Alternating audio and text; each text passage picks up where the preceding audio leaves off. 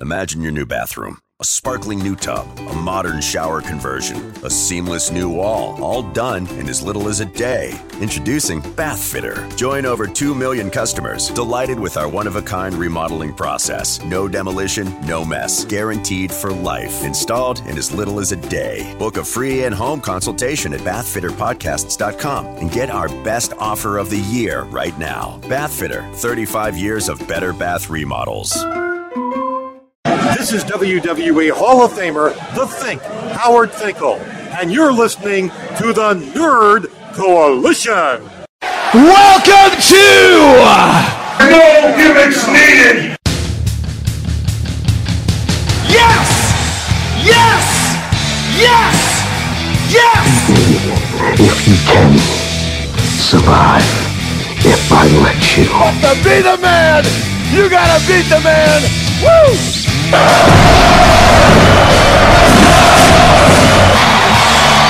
kid do dig that sucker. Do I have everybody's attention now? One more week, and then I definitely gonna hear you, CM Punk. Welcome back to the No Gimmicks Needed Wrestling Podcast. I am your host, Mr. A&E, and also joining me is my co-host, not Deion Sanders, for Prime Time. What's up, Mr. PRIME?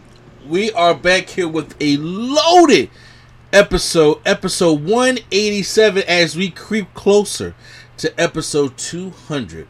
So this is a loaded, packed episode because so much stuff is going to be happening. Now, usually we record our podcasts on Sunday, but this weekend coming up, we have back-to-back pay-per-views. We have SummerSlam on Saturday, and then we have NXT TakeOver on Sunday. So what looks like it's going to be happening is if we will probably record the podcast probably Monday morning or Sunday afternoon. We don't know just yet, depending on how everybody's schedule is going to be going. If there's going to be a SummerSlam party, because I do plan on doing live streams also. For these events, the biggest party of the summer. Come on, how can we not? And also this week, I know we are a day behind, but me and Prime are planning on putting up some of our classic SummerSlam reviews, because there are a lot of good SummerSlams, a lot of bad ones, and then I'm going to take Prime's advice and react to some of the best SummerSlam matches, worst SummerSlam matches. A lot of SummerSlam reactions coming this week also.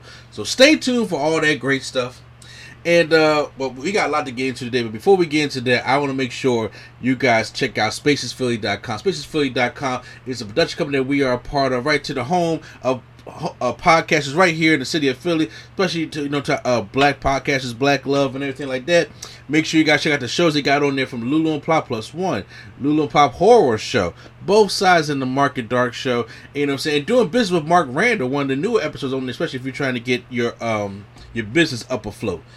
And also check out the Nerd Coalition content we have on there as well. The No Gimmicks Needed Wrestling Podcast with me and your main man Prime Time here. Also the the Nerdgasm Talk Podcast with me and Swag on Zero. Turntable, Hip Hop Culture and Beyond with Lady Sketch, and Drunk Dog Swift, my man Joey and myself is on their podcast as we are recording season 2 as we speak and re-editing season 1. So I thought you was gonna say with B-Mac. You right. I did it yesterday too. It was pissed off. It was great. It's getting over. I'm telling y'all. Yeah. Well, yeah. I'm sorry. Drunk Thoughts with Groovy Joey and B-Mac. Okay, so make sure you stay tuned for that. We are recording. We're almost done recording season 2 for the podcast right now. We are 7 episodes deep. So by the fall of 2021, so by September, hopefully, we will have the season 1 up, and then we will debut season 2. So check out for all that. Prime actually got featured on one of them episodes as well. He had a good time, didn't you? Yes, I did. Yeah, wait till you hear the one we recorded yesterday. But it was great. We were back in the day about. Do you remember the Wallies, Prime? The what now? The Wallies. Now I don't. Is this? You go into a dance, And you know what I'm saying? And the guys. Okay, yes. All right, yes. I'm making sure. I was making sure it was on the right page. Okay. Yes, all right, I got you. Yeah, so yeah, we had a whole episode about that and other shit, so it was getting good. So make sure you stay tuned for all that content as well. You guys can find all those kind of podcasts on Stitcher, Apple Podcasts, Google Podcasts, Spotify, and iHeartRadio, amongst a lot of other podcast streaming services. The snippets that we do put up is on YouTube Premium, so check that out, YouTube Premium or YouTube. And also, the No Gimmicks Needed rewind will be returning this fall, especially when Dark Side of the Ring returns, when he starts with the plane ride from hell. Can't wait to see that episode. Even though Ric Flair not gonna be painted in a good light, so I don't know how they're gonna do Ric Flair. I don't know what side so they're gonna get it from him on. But that's all coming in the fall. And don't forget, man, my co-host Primetime, not Deion Sanders, but Primetime, got to show himself, the Prime Nostalgia podcast you guys listen to every single Friday. And Prime, who we have on this past Friday? This past Friday, we did a Nickelodeon, the best Nickelodeon character bracket. So that's what we did. Yeah, a lot of people to choose from, which we ultimately decided a winner. But there's a lot of good people on the list that represented the brand over this many years. Yeah, I'm curious. I know you're not a big gamer, but are you gonna get that Nickelodeon All Stars Brawl when it come out? I might. I don't know. Like, just because I if it was like live action characters, I would definitely get it. I ain't trying to kid and kill fight each. I'm trying to watch Ed get beat up by like Bobby Butnick or something. I don't know. That actually be kind of funny, but yeah, it would be more funnier than watching SpongeBob get beat up, because he get beat up in every episode on this. So I'll whoop his ass when that game come out. I'm just saying, DLC Kenan and Kel, let's make it happen. Put JDF in there so I can beat him up too. Ooh, if JDF in there get beat up, I'm gonna stop him. I'm gonna use Nigel Thornberry. So yeah, great podcast. Check that out as well. Also check out Prime Conversations, was making a comeback. I would say this fall, maybe. This month or next month, season 2 will be out. Okay, I did enjoy the Prime Conversations podcast, so make sure you stay tuned for all of that. So, guys, a lot of great content for you guys up there. You also, guys, can also get, as the summer is about to come to an end, but we're getting the kids back to school. Why not get them back to school with some of great merch that we have? Because I didn't promote the merch in a couple weeks, but make sure you guys check out the Real Nerd Coalition. .com. Once again, that's the realnerdcoalition.com. That's our website. You guys can get your merch. We're still updating the website, but you guys can get your NC Studio shirts, your NC Level Up shirts, and your masks to fight the Delta variant that is out there as well. So make sure you guys get all that great stuff and get your hoodies, man. I got my hoodie. Make sure you get your hoodies out there when the temperature drops out there and it gets winter, and we got to deal with Delta and the flu. Because look, we see what Melvin look like, and then them short ribs come. That's the Delta variant. I knew you was gonna get a kick out of that. Yes. I said I got something because we was just talking about this joint yesterday. So, that's great. But yeah, all the pleasantries out the way. Yo, Prime, we got a loaded episode we got to talk to you guys about today. And first off, we got to start off with our predictions, man, because we got NXT TakeOver 36 and we got SummerSlam also. So I think, should we start with the one that's on Saturday, the biggest party of the summer? We'll start with the one that matters. Yeah. Actually, no. Let's start with NXT. All right. Well, we'll start off with NXT. Let's start with NXT TakeOver the end. You know what? Literally, that's probably what's going to be called, because when we get to that power struggle talk, towards the end of the podcast, yeah, we got a lot to talk about in that one. So we got a 5-match card for NXT TakeOver 36, or the end, as Prime was calling it. And it looks like a couple good matches. There is one match that I wish they would have added, but they didn't, unfortunately. That was the Fatal 4-Way Tag Team match for the titles, for MSK and Imperium and Hit Row and Legado del Fantasma, but it looks like they're going in a different direction with that. If they still are. So we got a 5-match card here. So why don't we just go down the list here. We'll go from least to better. So let's start with LA Knight taking on Cameron Grimes for the $1 Million Championship. If Grimes loses, Ted DiBiase must become Knight's butler. So we've seen this rivalry play out a lot with Cameron Grimes and LA Knight, and Cameron Grimes has become the butler because LA Knight kind of cheated.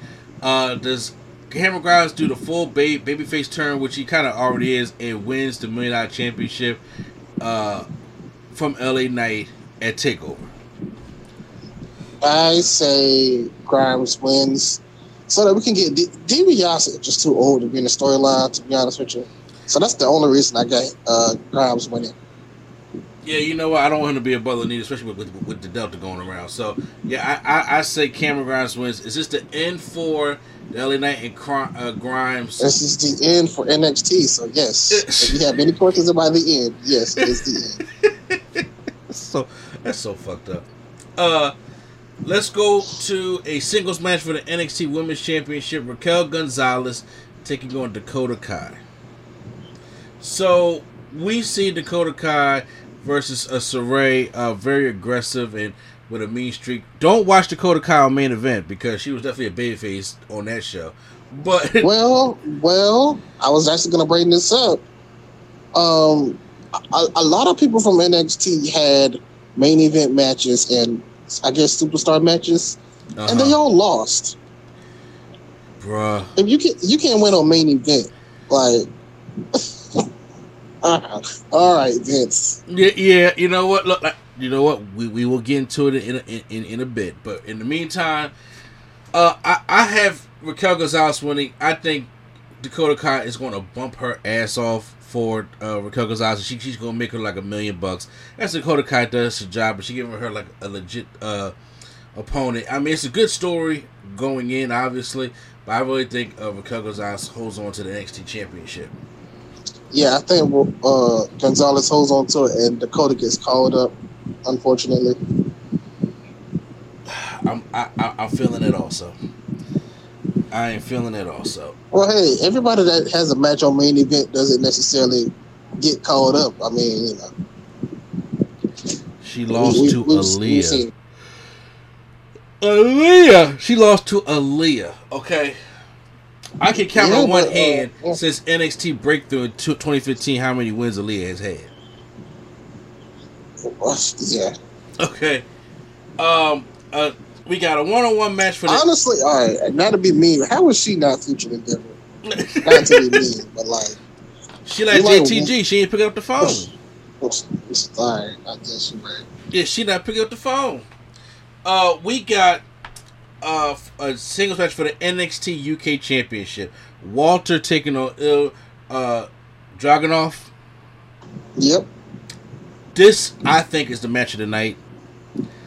This one I'm really looking forward to. This one I think they're going to tear the house down. I really want Colorado and Adam Cole to be there, but I think I think Colorado and Adam Cole will do too much indie shit. But I think this one right there is going to be good. And you know what? I'm going with the upset here. I'm going with the upset. I don't think there's an upset. Oh, okay. I'm going with Dragunov to win the UK Championship. I think it will make sense for Dragunov to win, so that Walter can just come over and be an NXT full time. Maybe he be the next NXT champion. But yes, I would have him win, but. He also did lose for no reason on NXT, but I will have him win the belt. Yeah, that's how. I have the thing look strong on TV, lose the belt, but however, he did lose that matchup to Pete Dunne. And I'm like, okay, and Walter kind of caused that. So Walter, yeah, if you want to count that. Yeah, well, me and probably get more into it during the Wednesday night. We'll get into it later. But yeah, we both got Dragunov on this one. Yeah. Singles match. Only reason I got Dragunov just so that Walter can come to NXT.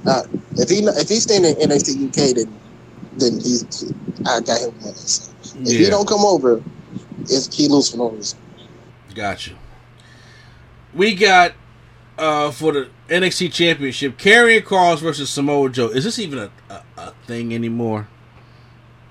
If Now, honestly, if Karrion Kross did not come up and lose to Jeff Hardy in his debut and to Keith Lee, I would really want to know what they're going to do. Like, is Joe come back to put him over and then go back to his role, or is they really going to put the championship on Samoa Joe? Now, after seeing what happened, after seeing him exposed on Raw, there's no way in hell Samoa Joe's losing this matchup. Karrion Kross is losing this championship, and then he's going to finally come up with Scarlett, and he's going to be the next thing on Raw. I'm telling you, that's how it that's how it has to happen. I don't think he's going to be the next big thing on Raw, but he'll be something.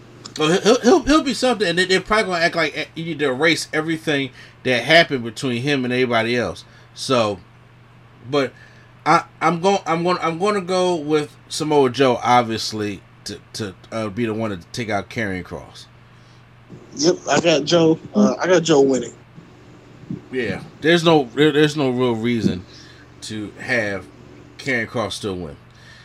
Next up, 2 out of 3 falls matchup from 2001, just 2 different people. Kyle O'Reilly taking on Adam Cole. The first fall is a singles match. The second fall is a street fight, and if necessary, William Regal says it's going to be a steel cage. So, obviously, it's going to a third fall, and it just has to. So, give me the predictions of who you think is going to win, which fall, and how you think this thing is going to turn out. And could this be match of the night, or am I crazy to think they're going to probably end this whole thing up? I say O'Reilly wins. And I say Adam Cole wins the first one, and then O'Reilly wins the next 2. You know, I don't have O'Reilly winning back to back because after the singles match really bothered O'Reilly according to storyline. So I think he's gonna do everything he can to beat Adam Cole in the singles match. Then the street fight is when Adam Cole gets the best of his abilities. He's gonna go out there and we're gonna get all the bullshit spots in the singles match. I think we get a Panama Sunrise on the steel steps. On the steel steps? I think we get a Panama Sunrise on the steel step. Like how can you protect yourself from that? Not a table, but the steel steps? I don't know, but I do think that they bring that shit in the ring, or it's off the apron, something like that, and they're going to give a Panama. They're going to do something that's going to be, because the reason why I say that they're going to go straight indie on this is because, first of all, Adam Cole and Kyle O'Reilly got respect for each other. Adam Cole's leaving. I don't give a fuck what they say, what the rumors are saying, and how they work out his deal. Adam Cole, in his right mind, cannot see what the fuck is going on and seeing like, hold on, I'm going to get lost up in the main roster. Why would I do that when I can go over there with Britt Baker and the Elite? Please, with CM Punk, and look at this company on the horizon, bro. How could you not jump on the rocket when the rocket is taking off? Yeah, I don't think that they ended it up though. You don't think Kyle? I don't even have to tell you. You have seen Kyle O'Reilly in Adam Cole matches before, so you already. Yes, but you've seen them win at Ring of Honor, right? What if Adam Cole is in a Brock Lesnar Goldberg type of state of mind to NXT? What you mean by that? Well, I'm just saying. What if he's like, I don't got to do my greatest hits. I'm just here to just do the minimum and get out of here, get a check, and lose. No. First of all, because Adam Cole ain't that kind of worker, and Adam Cole is built on his reputation, and even okay, you're right. And the thing is, Brock Lesnar does that now because he built a reputation of Brock Lesnar. Same goes with Goldberg. When they first started, they weren't doing that. I was talking about their WrestleMania match. My bad. Sorry. Oh, you mean like the Goldberg and Brock Lesnar WrestleMania match? I mean, which one? 20 or 33? 20. Oh, no. One, no. It'll be a better version of that, but I'm saying like his attitude towards like being there. No, because see, if that was the case, he would have did that because he's not working under a legit contract right now. Yeah. He's giving awesome promos. He's keeping the storyline afloat because the fans already turned on Kyle O'Reilly. You got to keep your stock high when you go into another company. Exactly. That's what I'm saying. So why not have the best damn match you could possibly have? Because first of all, he is already people already consider Adam Cole having the best match in NXT history. With him versus Gargano for the championship. Some people may say it's Gargano versus Andrade for the championship, but still, he had some of the best matches in NXT history. So he has great stock, and he already knows, like, look, WWE ain't gonna be for me, because if he signs back, there is no more staying in NXT. Not for what they're trying to do with NXT. He had to come to the main roster, and what was he gonna do? Come there by himself? They all let Bobby Fish go. Roderick Strong knocking on the door, and Cool Kyle is not working. Mm-hmm. And even when I see Kyle O'Reilly, even in Ring of Honor, Kyle O'Reilly's not a main roster kind of guy. He's Kyle O'Reilly on the main roster is a tag team at best, and you know that. I disagree. I've seen Kyle O'Reilly. You said what? Kyle O'Reilly, if he was ever to make it to the main roster, is a tag team at best. I mean, you're right, but I wish that would at least care enough to give him like Intercontinental or United States. I agree. Kyle O'Reilly should be a good mid-carder. Kyle O'Reilly versus Cesaro or Sheamus or stuff like that. Those matches will be dope. But in Vince's eyes, he look at Kyle O'Reilly like this is a tag team guy at best, and that's unfortunate. So how do you go look at Adam Cole? Nah, he's not going. I'm sorry, Adam Cole's not main event his WrestleMania. I would get out of there, go over to AEW, and shock the world over at AEW, and let them have the most awesomest 2021 they ever had. That's what I would do. So that's why Adam Cole's going to give it his best. They're going to do some straight indie shit. This match is probably going to go 40 minutes. It's probably going to be the longest match on the damn card, to be honest with you. And I have Kyle O'Reilly winning the first match, the singles match, and the cage match.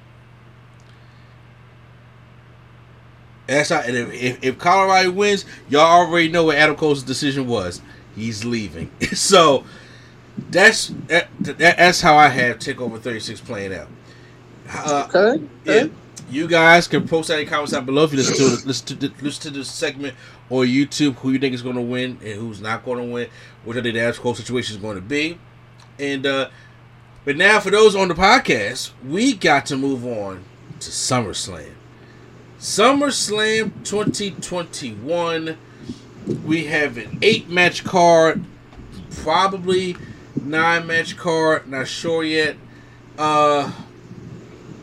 They are just focused on names at this point for the SummerSlam, opposed to, I mean, now, there's already, now, we'll address this, because by the time we're recording this, we don't know what situation is going to be. There is a strong possibility that Bianca Belair and the Sasha Banks match could be canceled at SummerSlam. Mm-hmm. Because of, quotations, unforeseen circumstances. Yep. Cough. We know what this is, right? Yep. It's COVID. I'm so sick and tired of them. Like, to own your shit. I'm so sick and tired of you trying to hide behind this. Them ladies probably got COVID. Why would you pull both of them for? Or not have it, but like have been in contact with somebody. Okay, so they trying to just be precautious. Kind of like the Ben Simmons and Joel Embiid thing. They had to stop not playing the All-Star game because they came in contact with the barber that had COVID. So yeah, it is a possibility that they came in contact with somebody that had COVID. And unforeseen circumstances, like unless both of these women was at the bar fighting, or they both was at a drive-by together. No, it's about being sick or about being coming in contact with somebody. Now, me personally, we don't know the actual facts. It's just me expressing my opinion, but we don't know the actual facts of what's going on. So, as of right now, we will still grade this match as if it's going to happen. Okay. But if it doesn't happen, that is a huge blow to SummerSlam. Mm-hmm. Because I'm not saying I want anybody to get sick, but I give two shits about Sheamus and Damian Priest or Drew McIntyre and Jinder Mahal. Yeah. So, let's be honest with you. So, let's go on to SummerSlam. Let's get these matches out the way. Let's start off with Sheamus taking on Damian Priest for the United States Championship. This don't even need a discussion. Damian Priest. Yeah. First of all, in my personal opinion, Prime, let me ask you, which one would you rather see on the SummerSlam card? This match or Apollo taking on Nakamura? Depending on the okay, from potential, I would rather see Apollo and Nakamura. But from seeing that Apollo and Nakamura match, I kind of want to see what Damian Priest and Sheamus can. Yeah. See, I mean, I was like, why can't they give us the Priest and Sheamus match on Raw and give us Apollo and Nakamura? Because see, I just don't like the way they've been treating Apollo. Yeah. And to be honest with you, they haven't been treating Sheamus as a champion that much better neither. Even though he was injured. Even though he was injured, but still, I mean, like they gave Apollo nothing. He did all this character change, which people were starting to get invested in, and y'all just took the rug from underneath him, y'all, and he was a champion. Y'all did nothing with this guy. Yep. And Apollo get frustrated and want to leave. I'm not mad at him, because now it's like, what can you do? He did everything. But yeah, I got Damian Priest as well. Now, this match could have been much bigger, but the build was just not that great. But these are two former friends that they wanted to have this as the championship match. Drew was the champion, but Jinder got injured. So Drew McIntyre taking on Jinder Mahal. Who wins? I don't think I care, but sure, let's give it to Drew. I think it has to be Drew too. Do you think they can have a good matchup, or Jinder Mahal's going to go back to the knees? Oh God! I'm gonna tell you right now, I'm skipping this match, but I don't. It's just these two I don't want to see. Like, I don't know what happened to Drew, but it's just I don't want to see Drew at the moment. It's like they turned him into a history teacher. He was like teaching people, back in the 1600s. He was actually doing that. He was actually being a teacher. And Jinder has a motorcycle gimmick. It's just, yeah, I don't know. As people say, I'm not gonna be watching. The not so American badass. Yeah, well, with or without the knees, I'm not gonna be watching it. Why don't he just not go back to the gimmick, but have the same kind of gimmick as he was? You know, the modern day Maharaja. Yeah, not be the modern day, but like have that same like. Almost royalty type of gimmick. Not I'm a motorcycle rider. I guess because he got Apollo. Do they? I mean, by vision, by the eye test, they do. They don't know they got Apollo. So I ain't seen them. Yeah, it sucks. I got Drew McIntyre also, and I think Drew McIntyre is the overexposure thing. We know it's going to be on the pre-show. We just wait for the word. So the Usos taking on the Mysterios for the Tag Team Championship. This is not the matchup I thought was going to happen at SummerSlam.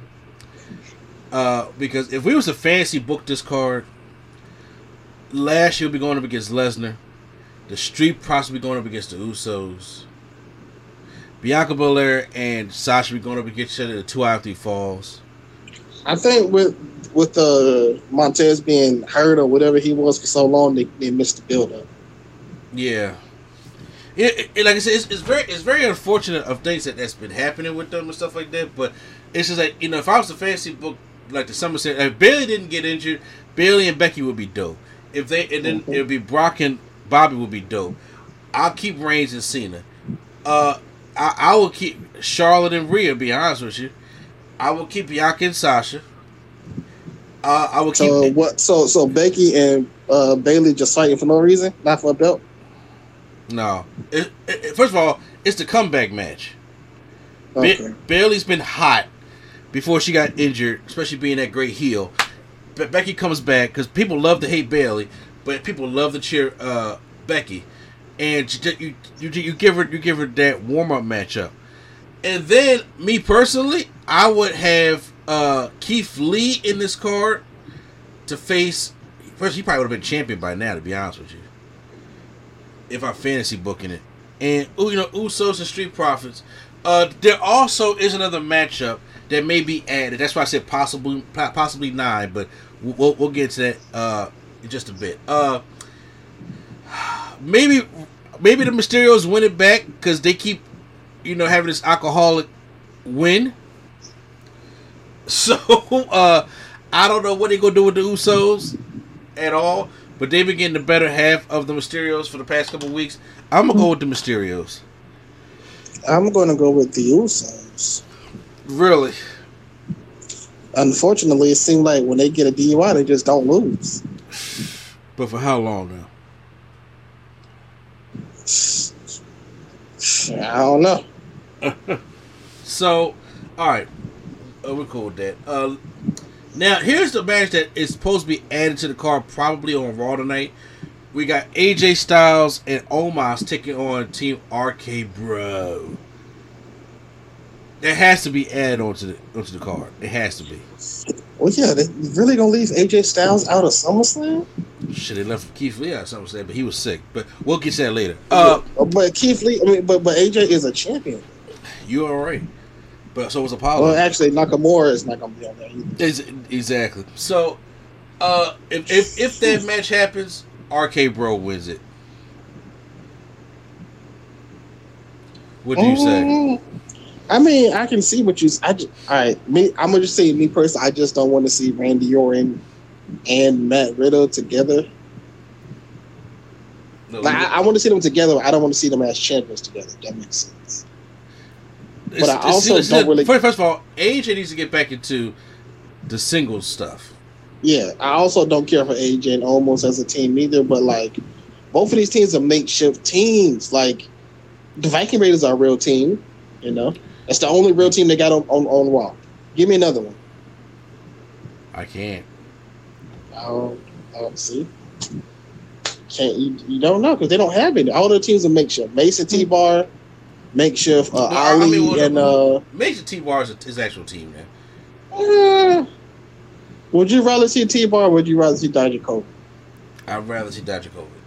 All right, that's makeshift. Yes. Ali and the other guy are makeshift. All the teams are makeshift. Like Eric and Ivar are like the only true team on Raw.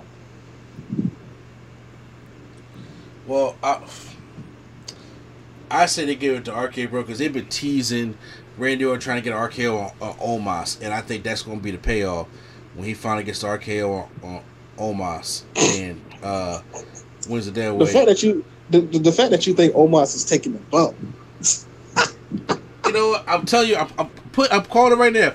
Omos takes the RKO. I'm saying it right now.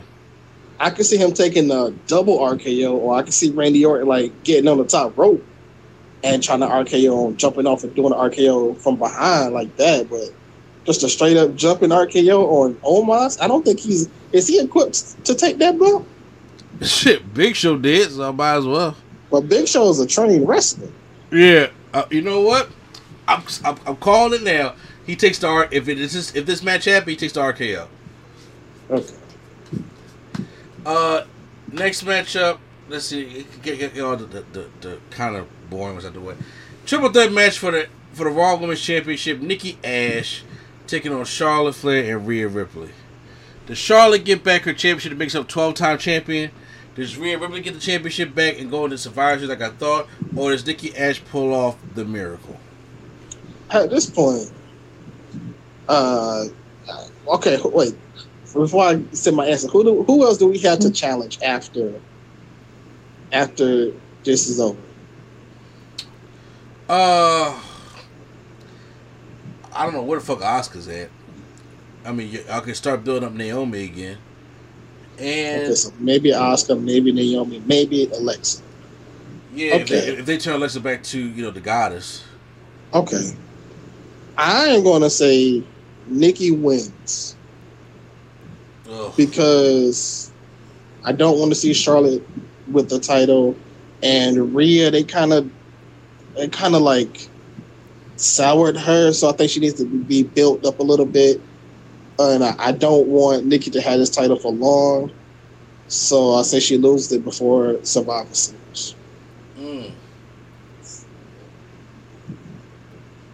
That's just a me thing.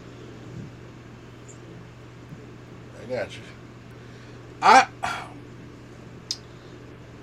I don't want to pick. I really do not want to pick Nikki Ash. I really don't want to pick Nikki Ash. But you know what? Oh fuck! I'm going Rhea Ripley. Okay. I want Rhea Ripley to get the championship, so I get that Rhea versus Bianca at Survivor Series.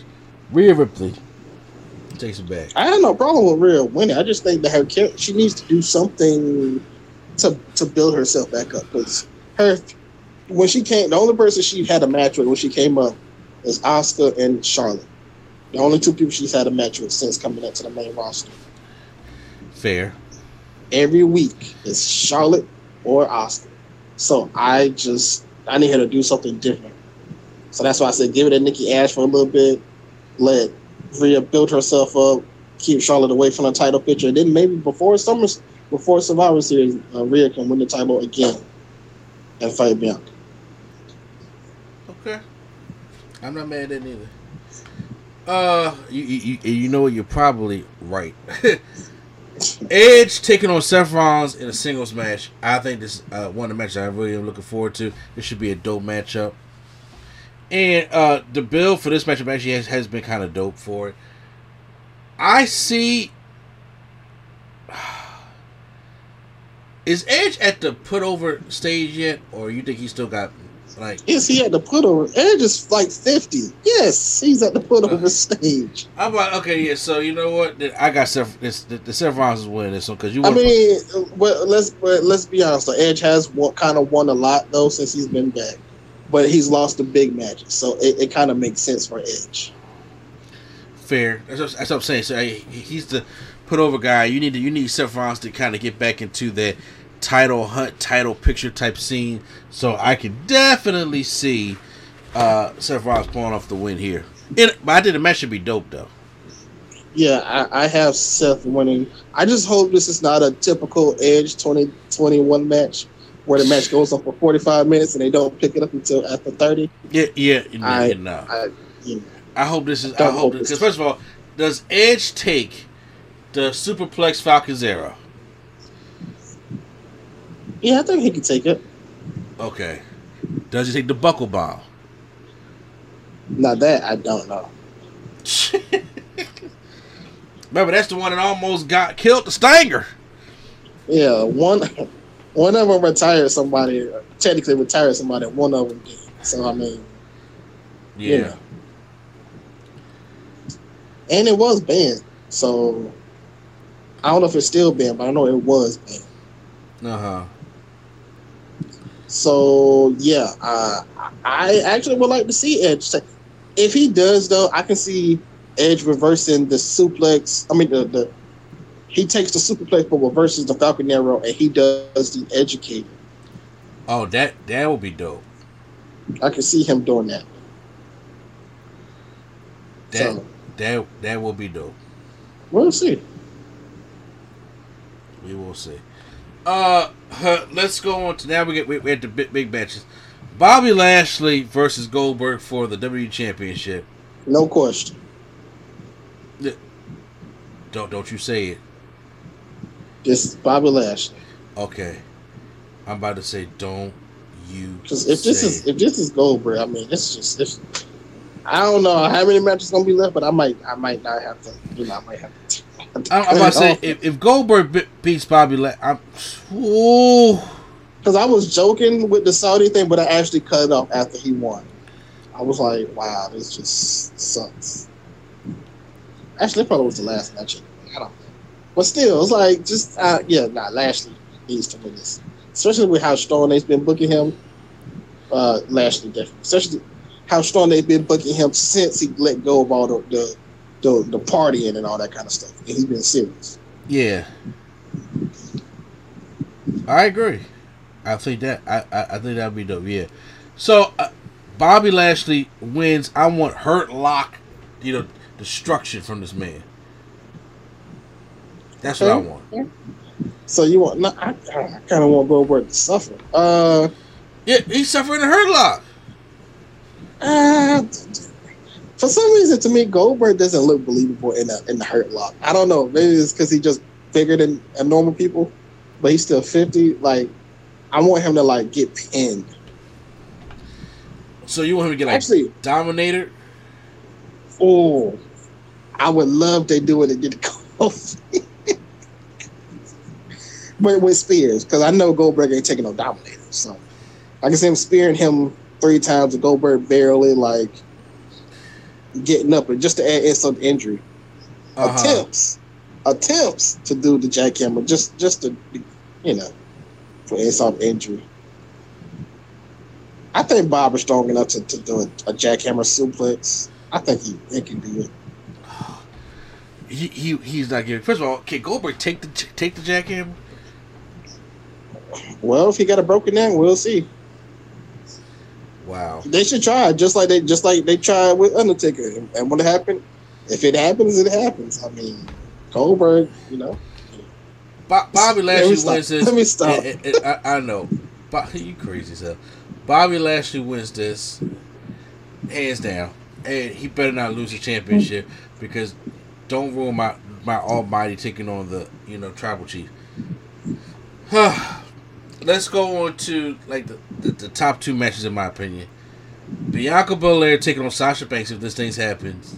The rematch from WrestleMania for the SmackDown Women's Championship. This is a matchup that I'm telling you was looking forward to. They had one of the best matches at WrestleMania, especially on night 1. And of course, they won a lot of history from it, the SB, stuff like that. And there's a lot of history that goes on with these two. And this was the match that was, to me, as soon as it happened, I was like, penciling the rematch for SummerSlam. So, these women found a way to have chemistry. They got the black girl chemistry going on. So, I'm like, I'm happy for them. I want to see this match doing. And I honestly think, like, I know Sasha will put Bianca over, but I'm like, do they want to keep the story going, or do they want to? Because, see, usually after SummerSlam, it'd be like Hell in a Cell.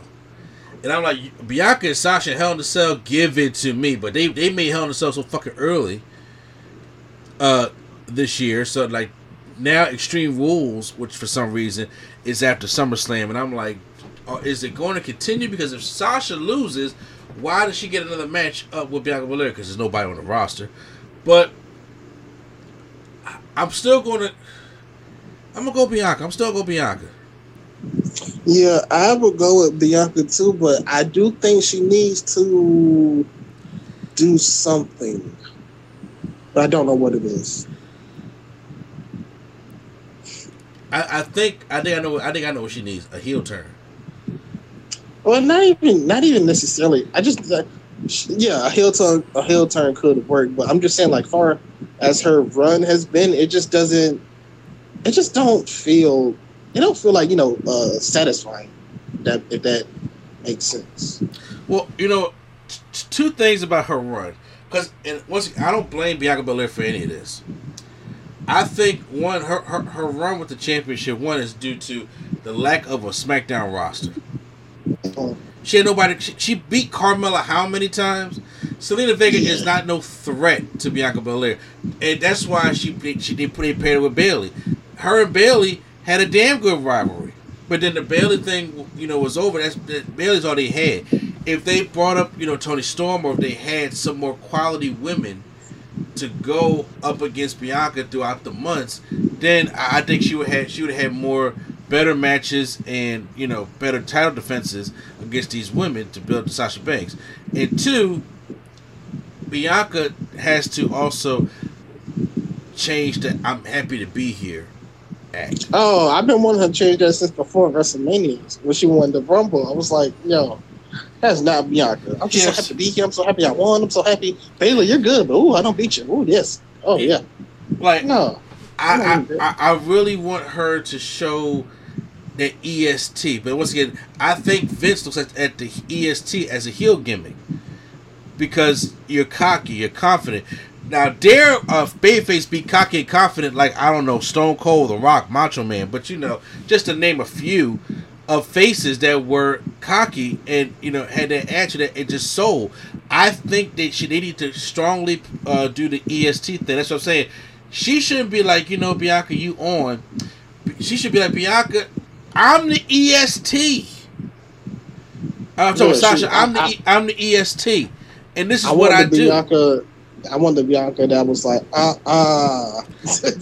Exactly. Yeah. You don't even go here. I love that Bianca. But once again, she was a heel though. She was transfacial.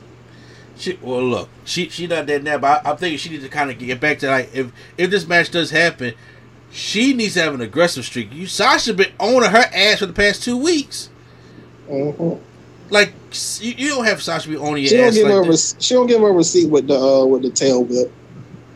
That's what it looked like they're building to. Her Sasha keeps using the ponytail to her advantage, and Bianca's gonna get her with the tail whip again.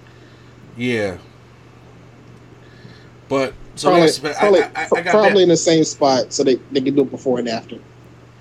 What'd you say? Probably in the same spot, so that they can do it before and after picture. Oh, okay. You know, I didn't think of that. Probably so. So now we're down to the main event. Roman Reigns taking on John Cena.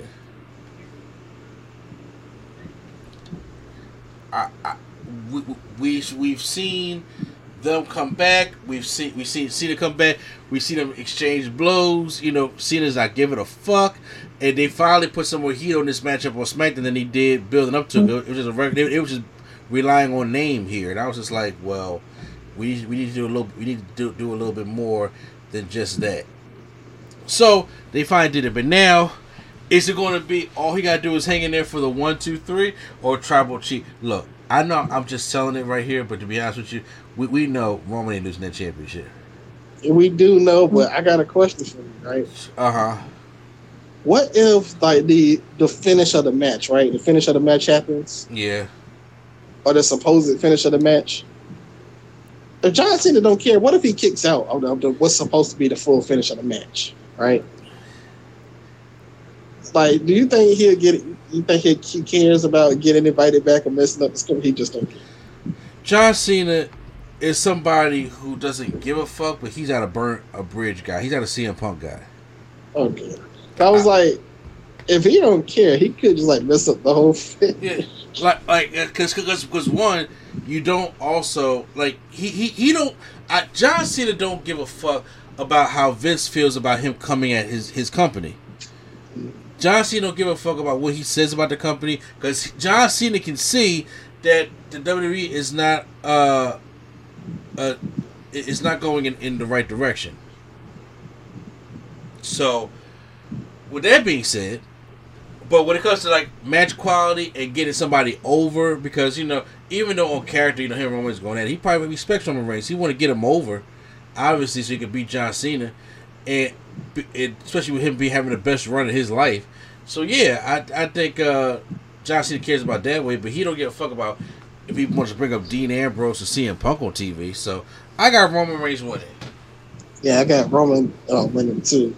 I got Cena doing what. All right, I went back and I watched some Cena matches because for some reason they've been uploading tons of Cena matches on YouTube. Every time this guy loses, he pouts. Cena? And I didn't notice. Yes, and I didn't notice that until now. Wow.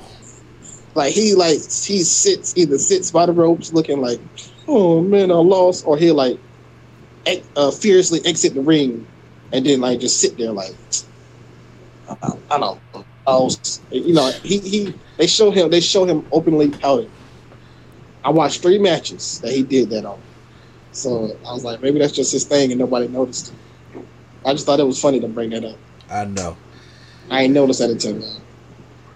Well, guys, those are our predictions. That was our SummerSlam predictions. So if you listen to us on YouTube, make sure you post in the comments down below what your predictions are for SummerSlam, how you think it's going to turn out. And to the podcast, hold on still because we got to move on. All right, so guys, now we got to get into the heart of the matter, all that stuff that has been missing. First of all, we just talked about NXT TakeOver, and Parker kept calling it the end. And we're going to talk about why it is, because we got a backstage power struggle within WWE. This shit is really getting out of hand right now, coming from reports and stuff that Dave Meltzer has been writing. Even though it's Dave Meltzer, stuff like that, I do believe a lot of stuff could be happening where they said that there's to be behind the scenes power struggle with the WNXT brand. It goes the company it goes against the new company's directive for the NXT product. So obviously they said that Triple H and Shawn Michaels, a lot of people did not even know these cuts was even coming, and there are people backstage that are fearful of the Triple H and if their jobs. And I was sitting there thinking, like, who did you talk about? Then it came to me, and I was just like, wait a minute. You talk about Kevin Dunn? Because, Kevin Dunn is a Vince McMahon guy, and Triple H has already said, if him and Stephanie take control of it, Kevin Dunn is fired. And a lot of these people, see, they're turning against Triple H to get Triple H out of there so they can stick with the boss. And this shit is kind of like... So that's going crazy. And of course, a lot of blame is going on Triple H for their loss to AEW in the ratings. And I'm like, look, honestly, it ain't Triple H's fault. I would say Triple H ran a sprint when AEW was running marathons, but it's a whole big amount of bullshit than opposed to just Triple H losing to AEW. You got to think about the reason why people was watching AEW in the first place.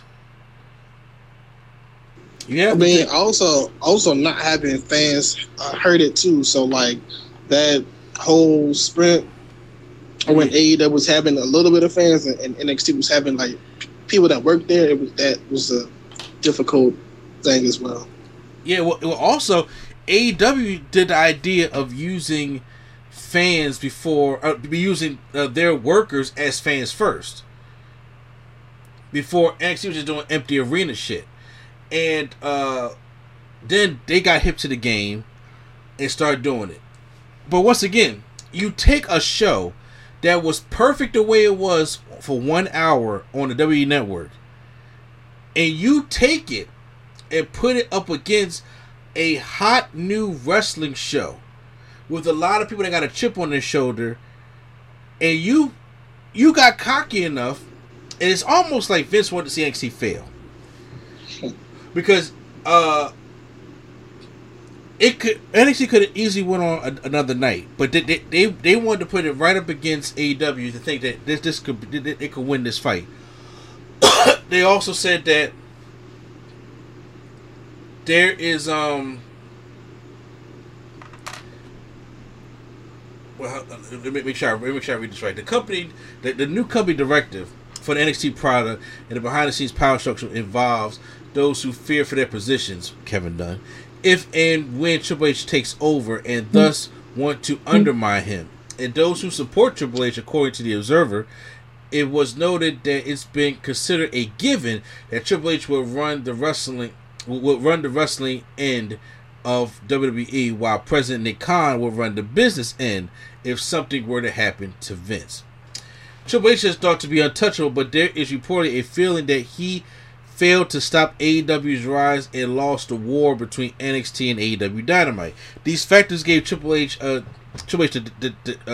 detractors and those who felt he would replace them, obviously, ammunition to use against him. The idea was that Triple H was in control and in a fight, but his vision for the NXT product failed to attract younger viewers. This is actually true because the demographic that was watching NXT were a lot older than kids. But I'll get to that in a minute. Yeah, I never thought NXT was for kids. It's for Exactly. Yeah. The Observer noted that within the TV and the wrestling business, it was considered that a given that NXT would eventually dominate Wednesday nights, especially with the backing of WWE, but that did not happen. It was noted by people within WWE that the situation became increasingly toxic because it was more of a power grab and people looking out for their own futures and considering the wrestlers as pawns in the whole deal, which sounds very familiar. There was a feeling that Triple H had shot the NXT roster up with too many wrestlers who had no potential for the main roster, and he was quick to sign indie wrestlers as fast as possible if they show any signs of potential, to stockpile wrestlers and keep them from signing from AEW and other promotions. NXT was originally created to be WWE developmental territory, but there was the idea that it was filled with 5'8" guys. Listen to this: 5'8" guys who were past 30 years of age, and Vince had the mentality that those wrestlers can't be main roster stars, at least for the most part, because there are exceptions. Top officials wanted bigger wrestlers and wanted more character development. Once sources noted that there was a mindset that when WWE would sign indie wrestlers, they would first have to beat the independent out of them, where they came to the in-ring style, and then but when talents were called to the Raw or SmackDown, they had to beat the NXT out of them first. This is seriously the toxic mindset of this old fart. Yeah, for lack of a better word. Now, first of all, just give me your feelings on it first before I give you my feelings, because first of all, I truly believe that the shit that they saying right here is like y'all just set him up for failure in the first place. Yeah, I mean, sound like he got set up, but I mean, it's like he's, obviously he's married to Stephanie, but I'm like, don't act like Triple H. Don't like he just gonna stick around and be treated like garbage. It's like, don't act like he won't go to AEW. Bring Shawn Michaels with him and be the head of director or the head of creative there. Don't act like he won't do that. There's a possibility, because I'm like, it just seems so dumbfounded, because first of all, yes, I understand NXT is developmental, and when it started, but look at what NXT was when it was developmental, right? Remember when 2014 happened and they had, what was it, their first takeover or something like that, and it just shut down everything WWE did that week, and that's when they had like TLC, and Vince got jealous of that. Mm-hmm. And now but see, here's what people don't understand: the Indies, just because you made a name in the Indies. When Triple H brought these indie guys over to NXT, he taught them about promo work. He taught them about camera work. He taught them about selling. He talked about, because a lot people, y'all had to be honest with yourselves. A lot of that shit does not happen in the indies. A lot of indie people cannot cut a good promo. A lot can. No, because they don't need to. But they don't need to. A lot of them don't know anything about camera work, camera presence, or anything like that. Because sometimes it's not cameras in the building. Sometimes exactly. Then they don't sell worth the shit. You gotta get to the next spot, brother. Gotta get to exactly. They don't sell worth the shit. So how can you say that NXT is not developing talent? They are developing talent. He's developing them to understand the professional way, because if y'all want to go off and say, well, AEW doesn't do that, yes they do, because if you looked at the stuff that when All In first happened, before All Out was a thing, I was like, they don't have no production skills or nothing in them earlier shows, and I was just like, all right, y'all have to learn that, because y'all going mainstream, y'all going on a Turner Network, so everybody who has that mainstream kind of show, even Impact Wrestling has those kind of things that you gotta teach the wrestlers, along with Ring of Honor. I'm talking about deep indies like PGW or Pro Wrestling Eve or CZW. I'm talking about shit like that. And of course the demographic is going to be older, because the NXT attracts a demographic that was my age during the Attitude Era, or older. It's not meant for kids. The storylines are a little bit more aggressive, and of course, the kids get the John Cena and shit like that on Raw and SmackDown. I truly don't understand the mentality of that. And NXT blew up into something big. They blew up into something big. So now, basically what you're telling me is, you want to go back to the days of Bo Dallas, where it's like you just got these random no-name people on your show, and you got to turn them into character. You know how long it took for Bo Dallas to get over? I'm talking about in NXT. Mm-hmm. You know how long it took a while. You know how long it took Angelo Dawkins to get over on NXT? Like 10 years. This man was in NXT from 7 to 10. It was even between 7 to 10 years just to get on it before the Street Profits was a thing. And I don't think Vince likes the idea of people going back to NXT, because he don't look at it as a brand that you should go back to, such as like Ember Moon or Finn Balor, people who have gone back down to NXT and helped NXT do a lot of things, but they probably look at it as, why would you want to be demoted? Why wouldn't you want to come back here? Because he gives them a better chance to showcase who they are on NXT. Also, when they try to say it's a third brand as well. Yeah. Oh yeah. Well, he definitely did like the third brand stuff, because first of all, you have this show on USA. Do you really think USA Network is going to like NXT going back to a strict developmental brand? Who's going to? I mean, wrestling purists and they definitely not 700,000 like they definitely not gonna get 700,000 like they was or less than that. No, not at all. So if you got these developmental talents that are no names, because it seems like if they want the Odyssey Joneses of the world, I'm like, okay, so yeah, he's on there, he's green, and they're trying to build it back. But what happens?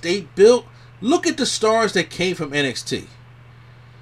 Look at all the stars, and they came out and tried to be even bigger. There would be no New Day without NXT. There would be no Wyatt family at that time without NXT. There would be no Shield without NXT. These are the stars that they have produced out of that show, but now Vince McMahon and Nick Khan has killed that idea. And I really don't know what Triple H's future is going to be, because why you tore apart his whole baby. He has to be professional. He has to be professional. But this man got every right to be pissed. And yes, I can see people backstage playing politics, because they know if Triple H was to get in line to take over the rest side of the business, well, guess what? A lot of y'all losing your jobs. Shit, I think Triple H would have probably kept the CFOs. Oh, definitely he would have kept them, or not whoever generic, or he would have either kept CFO or hired Jim Johnson back. Exactly. Kevin Dunn, gone, because that's a Vince McMahon guy. Bruce Pritchard is gone. Triple H will get some. He's a wrestler with the wrestler mind. So you know what that means. Say what? So you know what that means. What? Kevin Nash, X-Pac, Scott Hall, come on back. Come on, work for me. Look, they have difference of opinion, right? Okay, and I'm not gonna say first of all, the same thing with the AEW thing, and they say Triple H, lost against AEW. The time that they were going up against AEW, WWE was in the shittest product they had. Look, they just came off the worst year since 1995, which was 2019.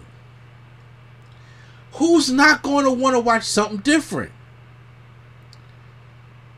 Who's not going to want to watch something different? Because I know at that time, me and you was tired of watching Raw and SmackDown. Remember, it still is. It's not as bad.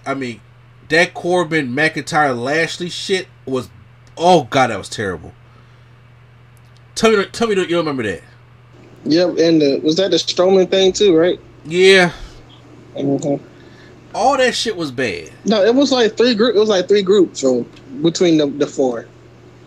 Yeah, he tried to bring Leo Rush up. The 2019 sucked major ass, and I'm sorry, it just did. So now we're sitting here thinking to ourselves like, AEW comes out in 2019. Who does not want to see AEW? Who don't want to see, a new style of wrestling that's Vince. Not so political? Vince. But see, Vince didn't take it seriously. But now, who else don't want to see it? Jim Cornette. Yeah, well, yeah, exactly. So, but if you want to move NXT, like, okay, well, we need to compete with this. Why? They did not need to compete with AEW. They put themselves in that hole.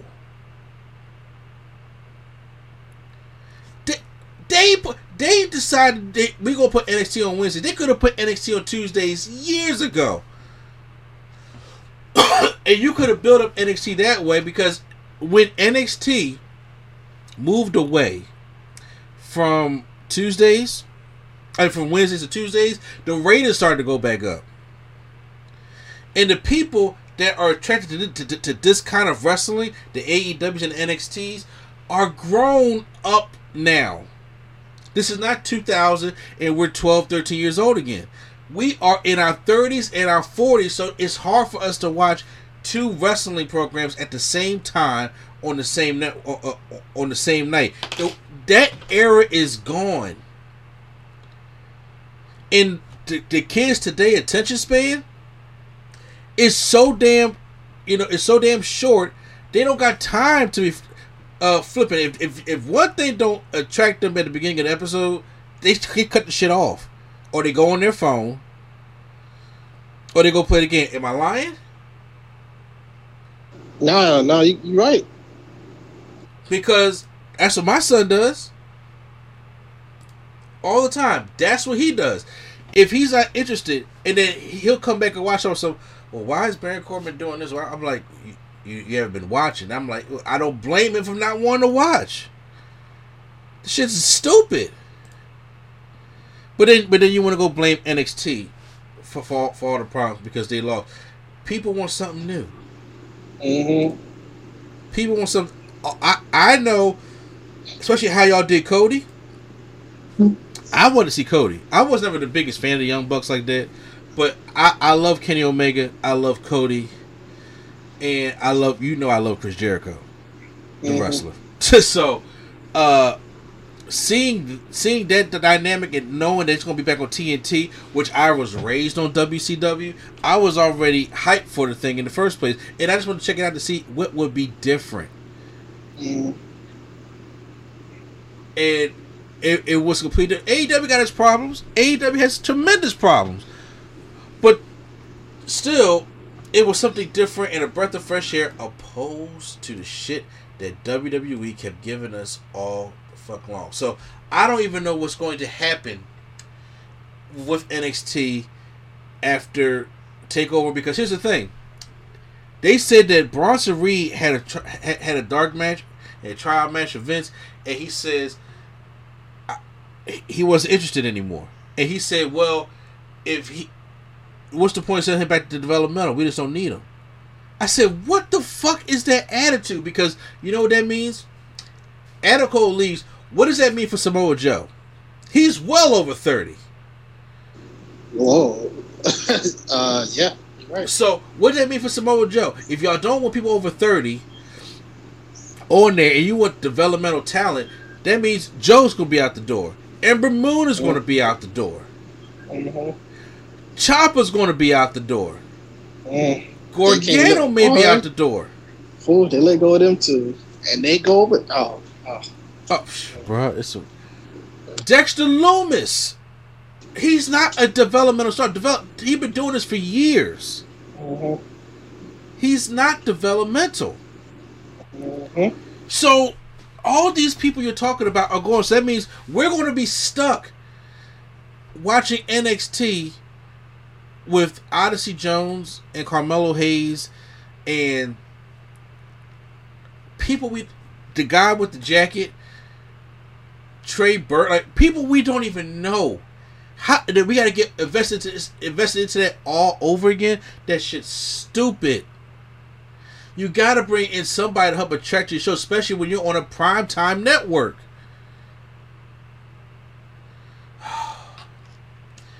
It's just frustrating. I'm not sitting here saying that Triple H is perfect, but I'm just saying for what he did and what he's trying to do. I like what happened to NXT. NXT was one of the best things that he had going for it. And they had a slew of talent that came from NXT. Yes, Triple H bought up the indie market. I will say, yes, He bought the indie market. That's exactly what he did. So they couldn't go anywhere else. But they came there and they learned a new sense of everything. Because that one time, what was it, 2017, when Adam Cole, Bobby Fish, and Kyle O'Reilly came, I said, yo, the indies is bought up. Mm-hmm. From them to Keith Lee to Cassius Ohno to Velveteen Dream to Leo Rush, they had everybody.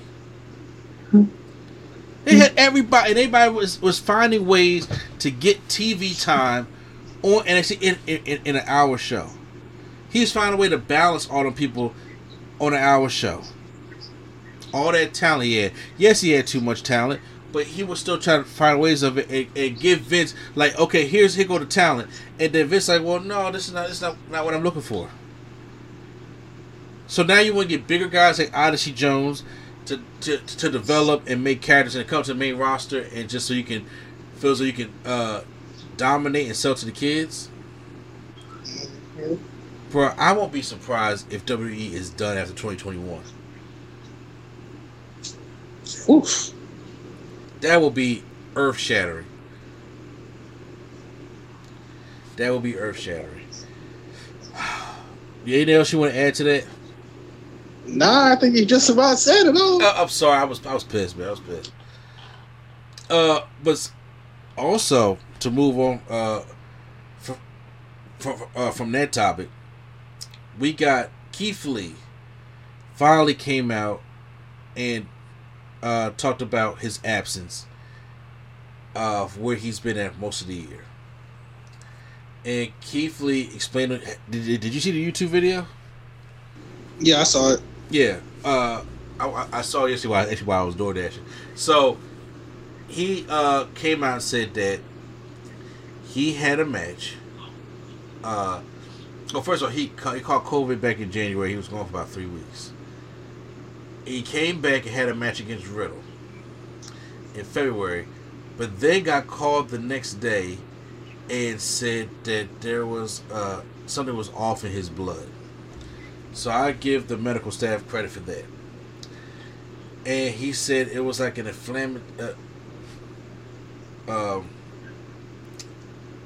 inflammation in the heart or lungs, and it was his heart.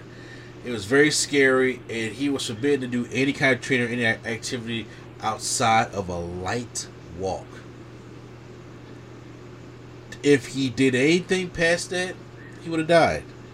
That's scary. Mm-hmm.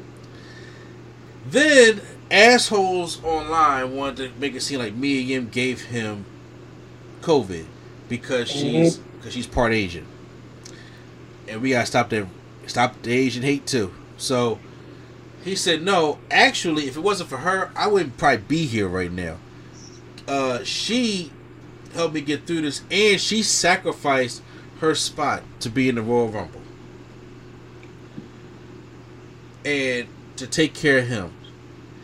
Yo, our woman be down for us. You know what I'm saying? Mm-hmm.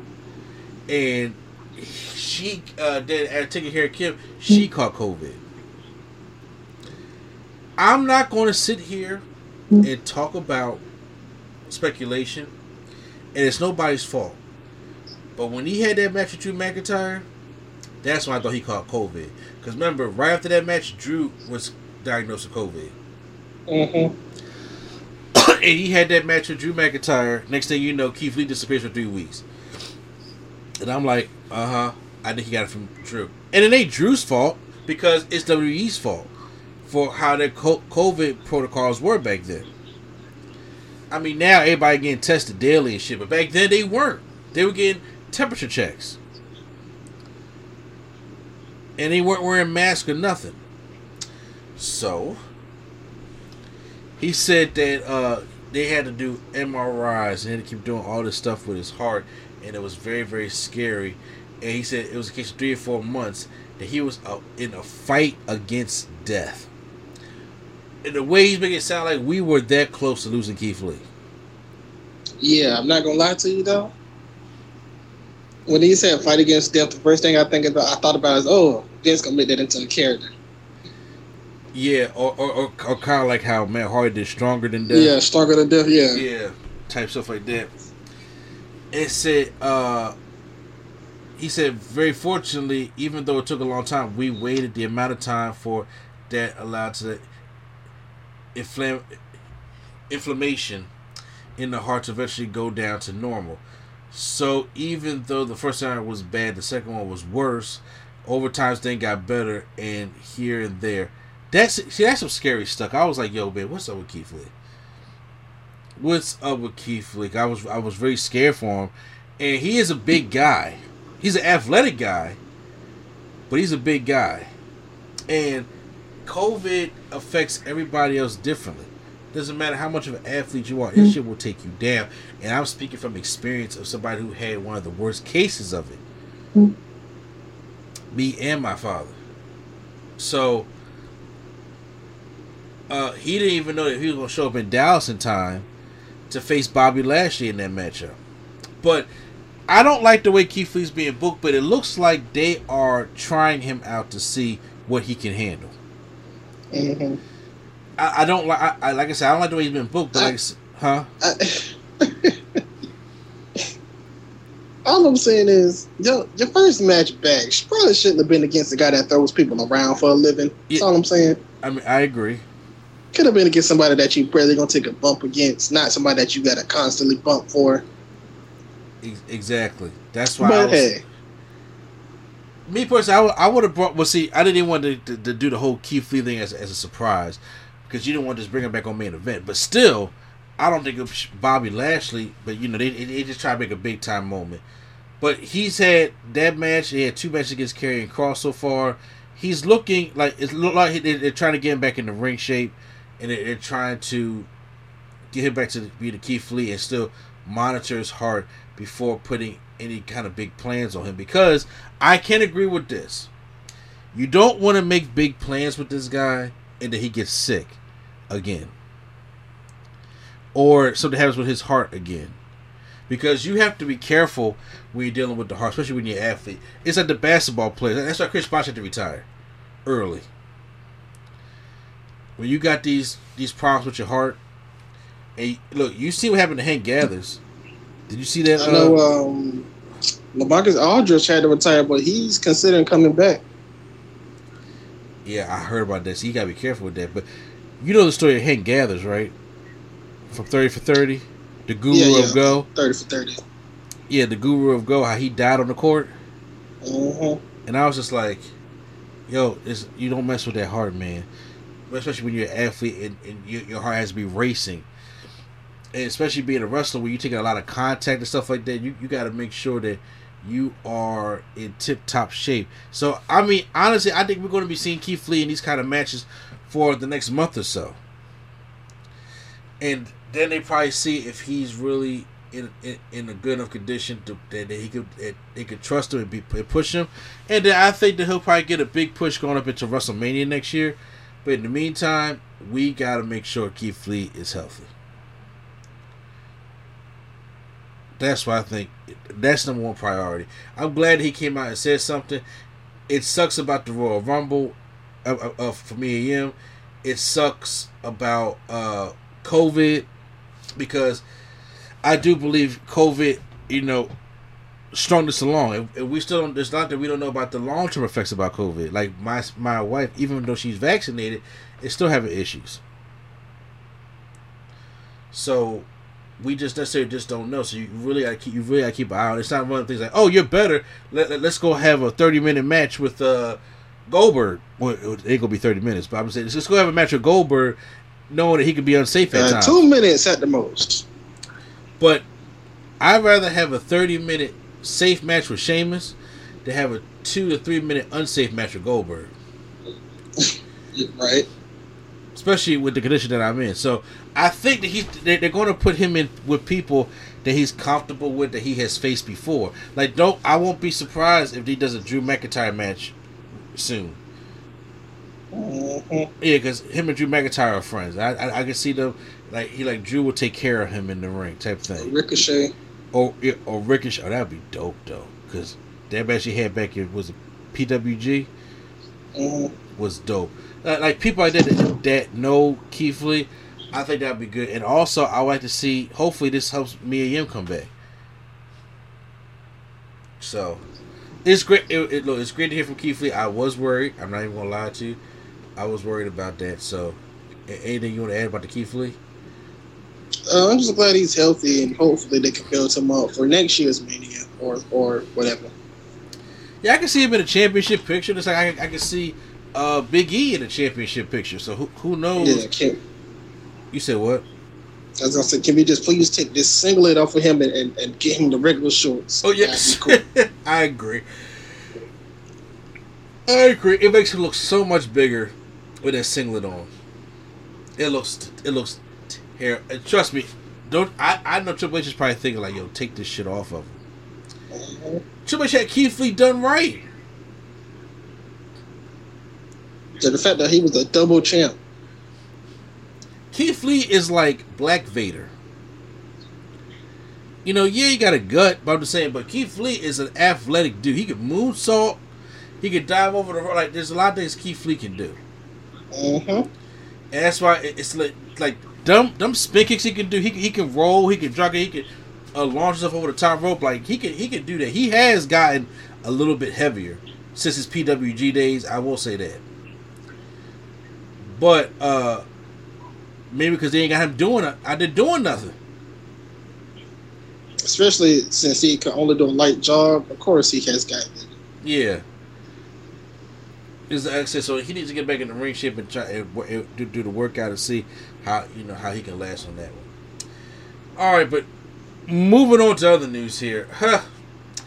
So it is reported that WWE is introducing or trying to bring back the King of the Ring. Yeah, I said it. King of the Ring. And they're also trying to introduce a new tournament called Queen of the Ring. Honestly, first off, let me ask you your opinion about this. Do you like King of the Ring? I like it when it comes with something good. Like basically, so I like the Regal one. I like the Owen Hart one. The Angle one was cool. The Billy Gunn one did not go over well. The Barrett was okay, but I think Booker T had one of the best ones. Oh yeah, Booker T, of course. But even with the Booker T thing, I like how they did the King of the Ring. And they had the finals at Judgment Day, and you know they made it. Oh, it's gonna be a Judgment Day, all right. Oh yeah, and they made it a big deal. Or like, remember how in 2002 the winner got a title opportunity at SummerSlam, or a trophy in 2001.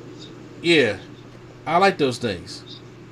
Well, hey, when it's gonna definitely be for the winner at this one.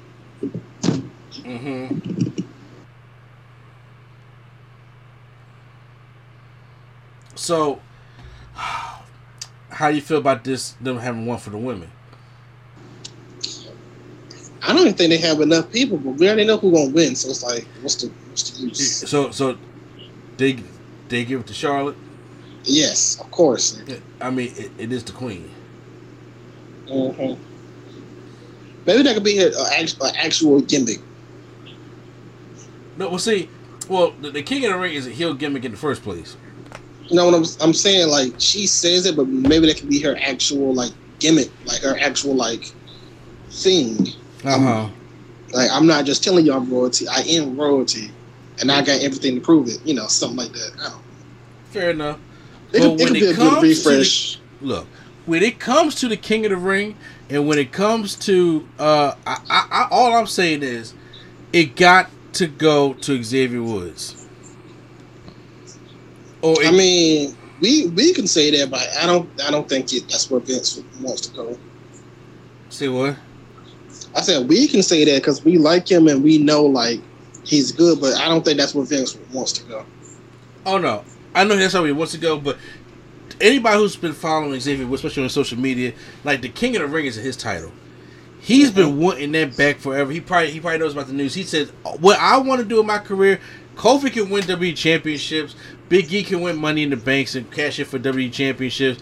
What I want is not a Royal Rumble win. I want to win King of the Ring."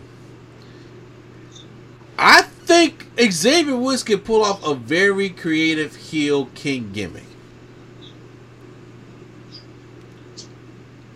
Yes, right. So now the question is, will they give him the King of the Ring? It would be a good story to have him make it all the way to the finals and then lose.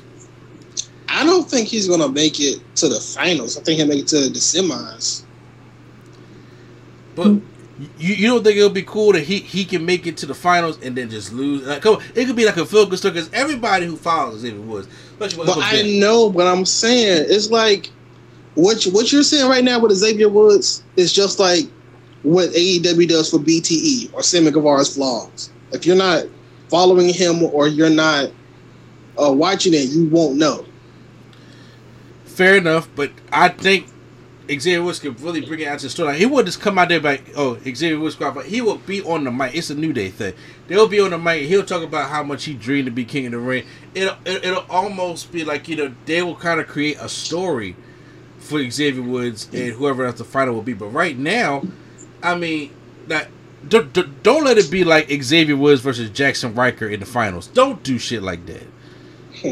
And have Jackson Riker win. Don't do shit like that. But because, oh my God, that will be stupid.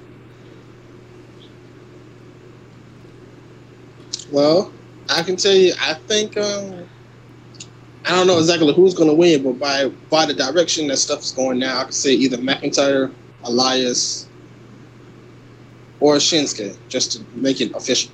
All the way to King Nakamura? Officially? Yeah, officially, yeah. I can definitely see King Nakamura being a thing, but he has the Intercontinental Championship already. We don't know when this is, so he might not have it by Well, I mean, look, if the rumor is true of them trying to have the Queen of the Ring in Saudi Arabia in the finals, or both finals being in Saudi Arabia, which they're supposed to be going back there in October. Mm-hmm. So we at the end of August right now. The next pay-per-view is Extreme Rules in September, and you probably gonna start it in September.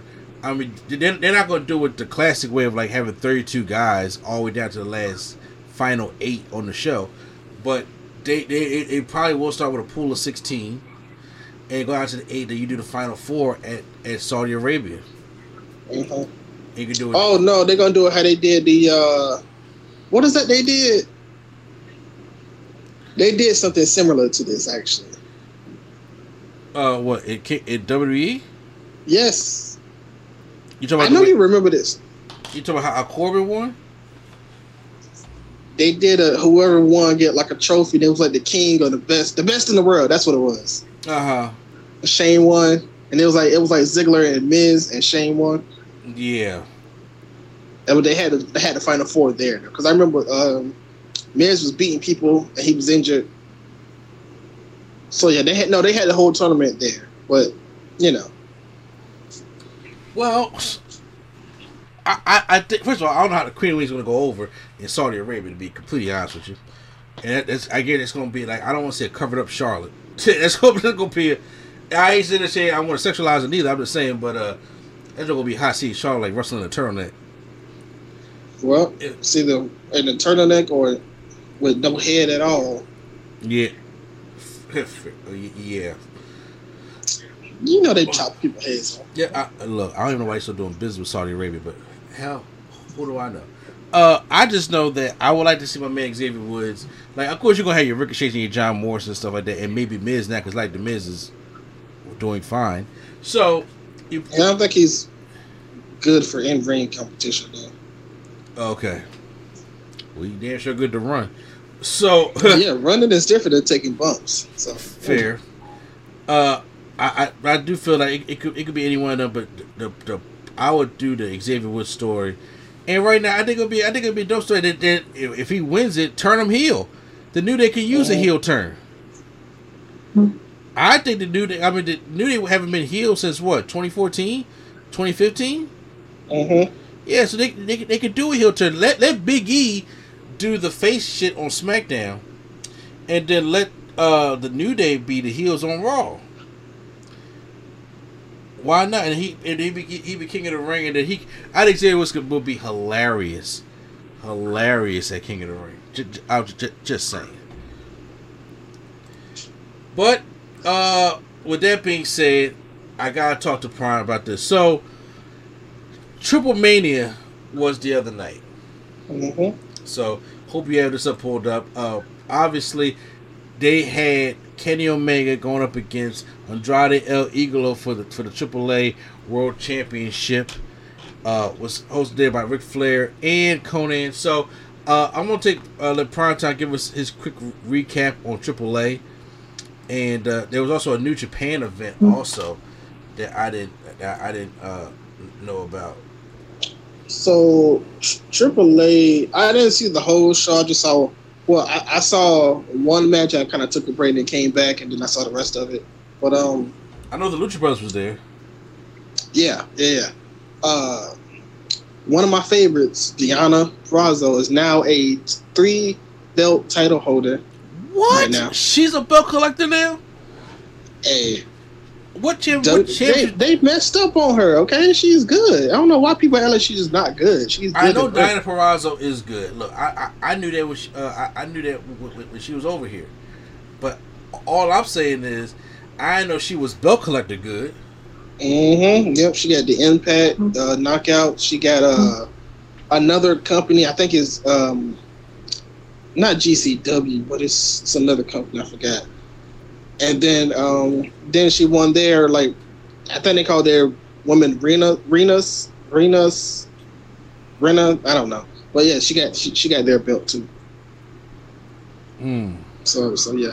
You already knew she was gonna win. It's a title versus title match, but you know. So she has the Impact and what are the two titles? The Rena's, that's what they call it, Rena's. Okay. Del Rena's title, and another company I can't think of at the moment. It's an indie company. I don't know, but I do know it's an indie company. So it's like, I don't know. I probably have to look it up. Probably RCW. I mean, it would be cool if she had the NWA Women's Championship. No, she's not. I don't think she's gonna get that. But her next challenger is Melina. So, you know. That should be a good match. Yeah, that'd be cool. But yeah, so she won. She's a triple champ now. I think she's a double champ nationally since the other belt is the indie belt. Then I took a break and I came back and it was the Lucha Brothers versus I forgot who the other two were. Versus Brian Cage and a dude in the mask. This match was crazy, of course, but Lucha Brothers looking kind of slow and beat up because they probably are. But yeah, they doing all this kind of wrestling like damn near every week. Yeah, but they were looking kind of slower than usual. But they did win the match with their finish, the package power driver, and the dude jumps and stomps them while they go, and they won. You know. Their kids, all them came in the ring. They kind of celebrated and all, and it was a good moment. You know, good moment, good little fun moment. I kind of looked away for a second because I'm not gonna lie, I didn't care about this insane clown posse or whatever it was. Wow, I didn't care about thing. No, it wasn't them, but they were dressed as clowns, so I called them. Okay. Clowns. But I don't know who they were. They were dressed like clowns, though. But yeah, I looked away for that match and came back to Omega and Andrade. Earlier in the night, Conan was supposed to be in Andrade's corner. And Andrade said, man, look, I don't want you to be in my corner. I got somebody better than you. And then Conan said, okay. He went to Omega and he was like, all right, Kenny, I know that you can win if you have me in your corner. So that's how that happened.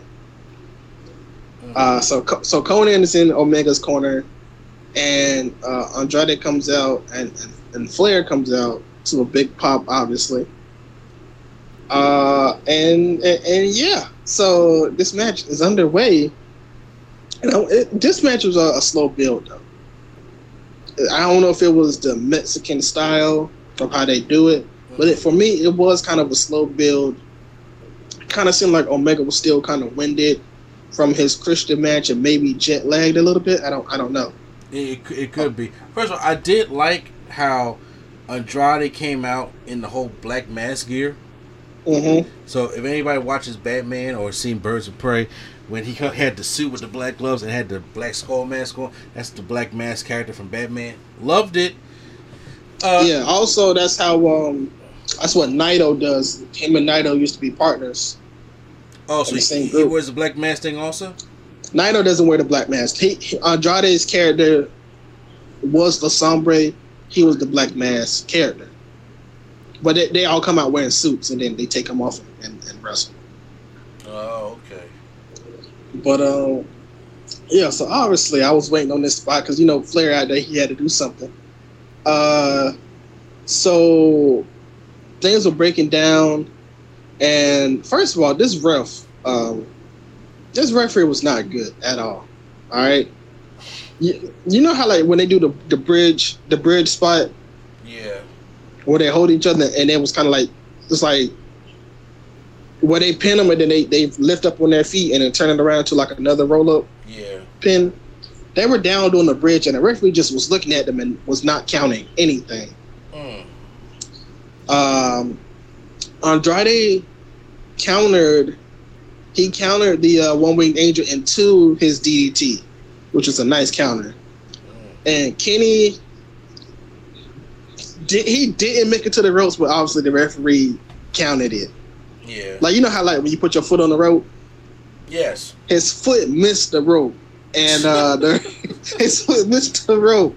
I thought that was funny. But yeah, he tried to do the last second foot on the rope, and he missed the rope and didn't touch the rope, but obviously the referee counted it. And Ric Flair looked like he was about to beat up the referee because he was messing up so much. He took the jacket off before we got into that terrible chop battle. Yeah. That's why he took it off, because he was mad at the ref. He was like, man, if you don't do it right.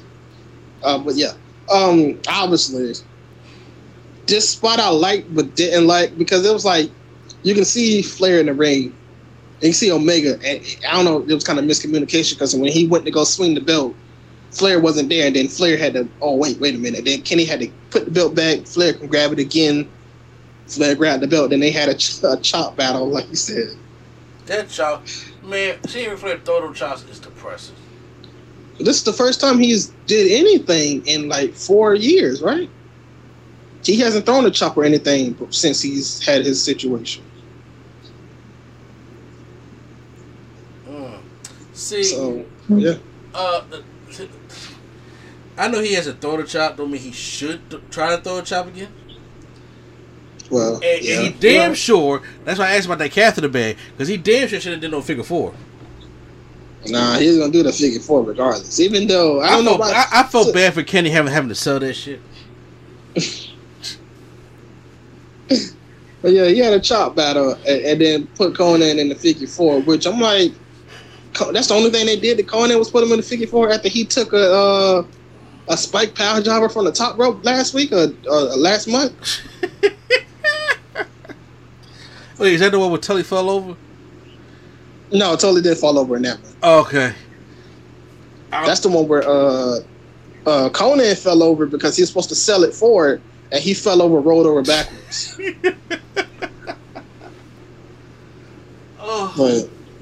But yeah. So, why do you think they didn't give Andrade the title? I thought they were going to give it to him because Kenny had just lost, but I think that they're going to have a rematch. Is it going to be? So what's the next AAA event? I don't know. I don't know when. But I know, like, Andrade's like, nah, this is mine. I'm coming back for it. So they're going to have a rematch at some point for it. Mm-hmm. But yeah, I am surprised that he didn't win the belt here. But you know, because I thought back a whole story they've been playing of a depression thing of Kenny losing all the belts, and then finally at Full Gear, he loses the Hangman. I mean, I think the AEW is going to be the last belt he loses. So between now and Full Gear, he's gonna lose the Mega belt. And then that was the last match I saw. I didn't really care about the last match because it was like a mask versus hair thing. I didn't really care because I didn't know the people. Wait, that wasn't the main event? No. Damn, sure felt like it. No. That wasn't the main event. It was a match after that because I'm assuming like, you know, the people they were like AAA's like Undertaker or whatever. Like they were like the big names for the show, not just, you know. Oh, okay. People coming in. So damn, Kenny Omega still cannot main event a fucking pay-per-view and he's a champion? Well, he's not. That's not. I don't think that's their world championship. Oh, okay. I think the Mega is like one of their like mini championships. I don't think it's their belt. I don't know. I have to look it up. Okay. Because why wouldn't they? Because he's the AAA Mega champion. I'm like, why wouldn't they be the AAA world champion? You know. Good. Okay. But New Japan had a show. Also, this setup was amazing. All right, they were right in front of the. It did look good. It did look good. They were right in front of the Coliseum. So when the people came out for their entrances, they were coming out of the Coliseum entrance, which I liked. And we'll just get into the parts that I saw. The parts that I was like, okay, cool. Leo Rush came back to finish his retirement. Finish his date so he can retire and all that. That was cool. Whatever. Ishii versus Moose was a very good match. Moose was over there? Yeah. Oh shit! You said Moose was over there as if they were in Japan. They were in, L.A. Oh, okay. I don't. I thought it was in Japan. No, the Coliseum. That's where the Rams used to play at. Oh, snap! Got you now. Yeah. But yeah, no. Ishii versus Moose was a cool match. Tanahashi versus Archer was cool. Archer lost, so he lost his belt already. I'm surprised. I would have had him keep it a little bit, but sure. The not the Young Bucks, the Good Brothers. The Good Brothers went against Moxley and an opponent of his choosing, and a partner of his choosing. The partner of his choosing was Yujiro Nagata. You don't know, pretty much, when he first got there, Yujiro Nagata was the person that they partnered him up with. Oh, okay. So it's kind of like his young boy in a sense, but now he's like they kind of had a funny relationship. Pretty much, they partnered Moxley with Yujiro Nagata, who was a comedy character. Basically, like, like, we're gonna give you somebody good, and then they give him a comedy character to work with, to be his partner. So he's like, "Now I got to do all the work." They end up making it work as a people attaching people liked, and so yeah, they make quick work of them, and then after the match, the Gorillas of Destiny come out to challenge the Good Brothers. So we get into that Bullet Club Elite battle that might or might not happen. I think it might happen. I don't even know who's in the Bullet Club enough for it. I don't know. I know the Gorillas of Destiny and Jay White. That's all I know. Especially with Adam Cole coming back. Yeah, but if Adam Cole come back, he's going to be on the Elite side. He's not going to be in the Bullet Club. So they're going to find something about the Bullet Club side. Yeah, well, actually, Adam Cole could be on the Bullet Club side because technically Kenny Omega kicked him out the Bullet Club, so he could come back and do the Bullet Club if they wanted to. Oh, gotcha. If they wanted to. But, yeah, so they challenged them, and sometime soon, hopefully they try to do something in AEW. GOD versus the Good Brothers. And that was those two events, from my point of view. All right, well, no, that's dope because I missed it. I didn't get a chance to see it, but I am glad that you went out there and saw. I knew the Triple A thing was happening, but I did not know anything about the whole New Japan stuff. I first of all, was it on pay-per-view or were you just able to find a way to watch it? No, it's on Fight. I mean, not Fight. New Japan World. Oh, New Japan. Oh, it's okay. So is that like the network you got to sign up for or what? Yeah. Oh, okay. Wow. Okay. Well, I definitely got to get up on that, John. Well, guys, I had it. It's like I get it sometimes when it's a big pay-per-view, when it's a big show, whatever coming up. But sometimes I don't because they give you your money's worth because they have like a show like every other weekend, or like a super show, super card. Yeah. This was like their first ticketed event since January 4th of 2020. Gotcha. Okay. Yeah. All right, well, guys, that was a loaded podcast. So we still got to finish out with our Wednesday Night War. If you guys have seen us as we did our Wednesday Night War, we did it on Wednesday. I mean, or actually, we did kind of late on Friday on the YouTube video. You guys can skip ahead about 53 minutes, I believe it was. If you guys already heard it, if you didn't like listen to it on the podcast, we're about to get into the Wednesday Night War now. Also, we did Rampage. So I'm not going to add Rampage to the podcast. I still continue to do that as a separate review. But let's check out what happened on NXT and on AEW Dynamite. So let's go for the Wednesday Night War. What's going on, YouTube? It's Sensei and place to be chilling between Mr. A&D and not Deion Sanders. Prime time. What's up, y'all? We back here for the Wednesday Night War for NXT and AEW, and I know NXT has been getting ripped apart in the past week, and so much stuff has happened to NXT. Obviously, we talked about it on last week's podcast and everything, but I still intend on keeping it this format. This has been the easiest format for me to do. They are like saying, yo, why even still do NXT? I'm like, yo, I'm not gonna give up NXT just yet, because I still like it better Raw or SmackDown. So I'm gonna keep this. I did not watch NXT, so this review is I'm gonna be shocked by what they do with NXT. Okay. Sure, like I said, well, I see NXT. And then, of course, this is going to be easy because me and Prime are definitely starting our Rampage reviews on Friday night. Because I'm excited to get into Rampage. So we would do the first month. If it's good, I'll continue. We'll see. Okay. That is fair because it's so much wrestling to watch in a week. It's so much wrestling to watch in a week. But let's start off with NXT this week. So NXT, as we're building up for TakeOver 36, we got TakeOver the end. Is that what they calling it, or is that what we call it? That's what they should call it. Oh, it's TakeOver the end. The last NXT TakeOver ever. That's what it probably should be called. They already had that name before, but they should bring it back. Well, Samoa Joe also won the title in that as well. Exactly. So right now we're starting off with Dakota Kai taking on Saray. We know that Saray has been on a hot streak for the past couple months, and now Dakota Kai, who is about to take on Raquel Gonzalez at TakeOver. So I do know that she was not supposed to be in this match. I do know that. Who's Saray or Dakota Kai? Dakota Kai. Who's supposed to be in this match?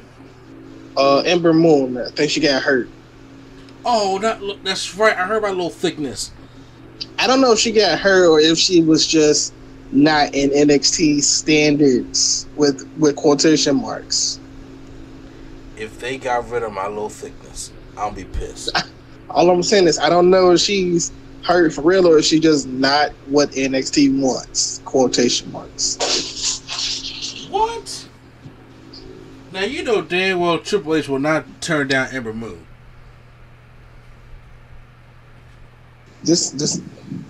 Look, almost turned down Adam Cole. Well, good matchup. I figured that Dakota Kai would pick up the win here because she had to go face Raquel Gonzalez. You got to make her still look a bit strong.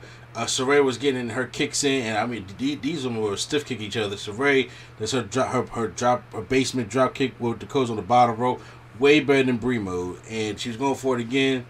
Dakota gets out the way and gives her like a little axe kick. Ray fights back and start kicking her in the corner. And as she about to run back to the corner, she like to build up and run to the corner and attack Dakota Kai. She follows her with a face wash kick and pins her for the 1, 2, 3. So that's pretty good. After the matchup, Dakota Kai was about to do a face wash kick again, but then Raquel Gonzalez comes out and she told her that she will tear her apart, and actually 36 along with a lot of other sexy things in Spanish. So that is it's putting some more heat on the matchup, something that they're not doing on the main roster right now. So I know Dakota Kai is going to make Raquel Gonzalez like $1 million. She's going to make her look great because Dakota Kai is excellent in that role. But does Dakota? I'm curious though. I think Dakota Kai may take it though. Maybe. But once again, we will. This may be the podcast we do predictions on, whatever the case may be, because obviously we are recording this ahead of time. We see Indy Hartwell applying makeup to get her first date with Dexter Lumis. And then Gargano and Lorraine are discussing the plans, and then John has to make this work for the family. I like how Dexter Lumis arrives at the house, and it's like they really do this whole first date type thing, and acts like Indy Hartwell is their daughter, stuff like that. And I thought actually this was actually kind of funny. I thought it was actually entertaining. And then after they go on a date, Gargano says that they're going to follow them.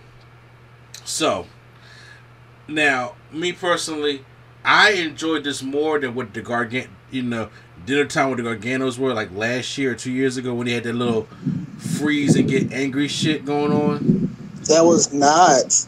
You're acting like that. That was last year. That was not that long ago. Oh, last year, yeah, I wasn't feeling that. When they were feuding with Mia Yim and Keith Lee, yes, that was last year. Yeah. Exactly. So I was like, well, let's see how this plays out. Because first of all, I like this better than that whole Io Shirai and Zoe Starks thing. Yeah. Agreed. Hit Row is in like this band truck, and I hear these guys out here talking real spicy about what's been going on. And then, about how he took the grill out of Swerve. Now he said, you not only did you disrespect Swerve, but you disrespect Hit Row, you disrespect our culture. So he takes a luchador mask and he throw it in the burning fire pit, and it's going to be something that I'm liking this rivalry already, even though I'm not going to get my fatal 4-way tag match that I want. But I'm like, this should still be good. Guys, I just want to see Swerve taking on Santos. I still think the 4-way will happen. But it's not going to be a takeover, though, because they already got their 5 matches. I mean, it's the end. So, why not? Huh? I said it's the end, so why not? Well, they're not acknowledging that. Il Dragunov comes to watch Vince come out one day like he did on what did he do that for? He did that for NWO. He came out, he was like, NWO's over. We're done. Yo, can you imagine Vince come out on NXT, no chance, and then just say, he'll do that. Dude, all NXT is fire. And I'm like, yo. He did that for ECW too. Yes. Yo, please. We not about to talk negativity right now. Dragunov watch a no chance hit in the CWC. Watch. Comes out to the ring for the first time. Says he's not a man of big words because where he comes from, words mean nothing. Pain means something, and he's talking about fighting Walter, which is going to be a damn good match at TakeOver 36. But then Pete Dunne interrupts him, and he says that he owes him a big thank you for putting NXT UK on the map, carrying the continent of Europe on his back. As he says, doesn't get if it wasn't for me, he doesn't get to face Walter at TakeOver. It wasn't for him, and he would have stayed in the UK. And we put Dragunov in his place a long time ago. So, Dunn wants a match for Dragunov tonight, and he accepts. So, cool. We get LA Knight and Cameron Grimes backstage. And I didn't see too much to say, but we get LA Knight taking on Andre Chase. He beats him real quick, but after the matchup, DiBiase comes out there and says, "So you can do better. You deserve better, and I think you can actually beat LA Knight." And LA Knight says, "No, he had 2 chances, but here's the thing: I could beat him a 3rd time because 3rd time's not a charm for him. I'm gonna tell you right now, if I win, he said when I win, he won't be my brother no longer. It'll be Ted DiBiase." And Ted DiBiase said he's a gambling man, so he takes on the best. So Cameron Grimes taking on LA Knight at TakeOver, and if Cameron Grimes wins, then he's free. But if not, DiBiase becomes a Butler too. Me personally, I would put this match. Go ahead. Wait a minute. So either way, he's free. That's what it looked like to me. I don't know. They really didn't explain it too much. I guess DiBiase will be the Butler also. But he said you can do better than him. You can have me. So that means he's gonna. All right. Look. Yeah. I feel you. That's confusing. Me personally, I would took this match away so I could have a fatal 4-way tag team match.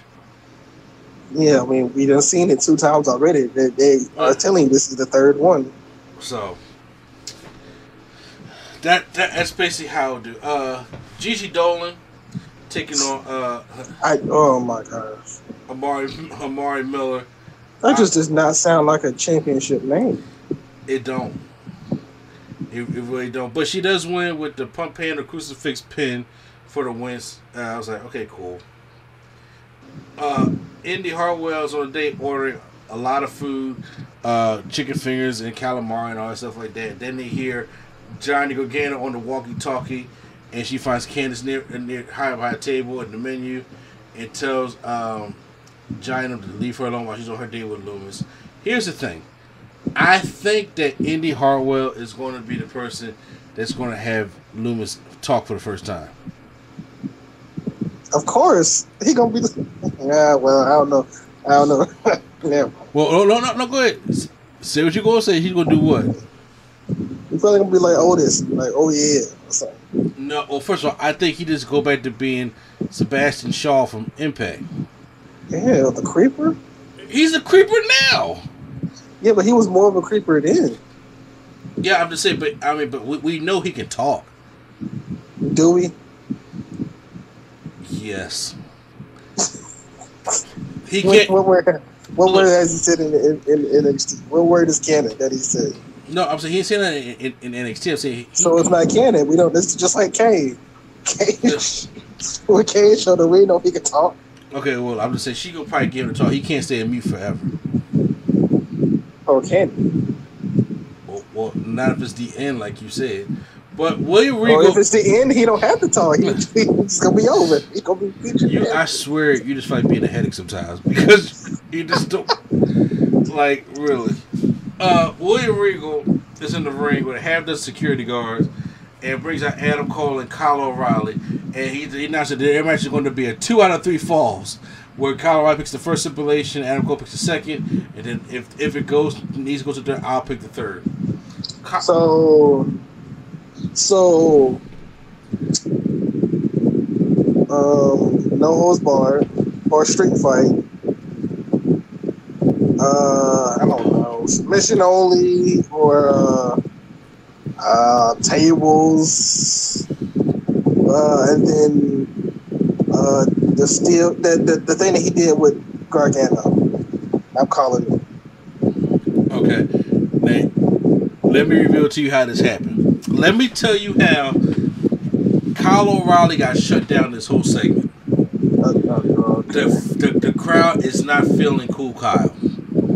I knew that. I told you that. Yeah, you did tell me that, but now it's apparent that they are not feeling Cool Kyle at all. So they're chanting Adam Cole.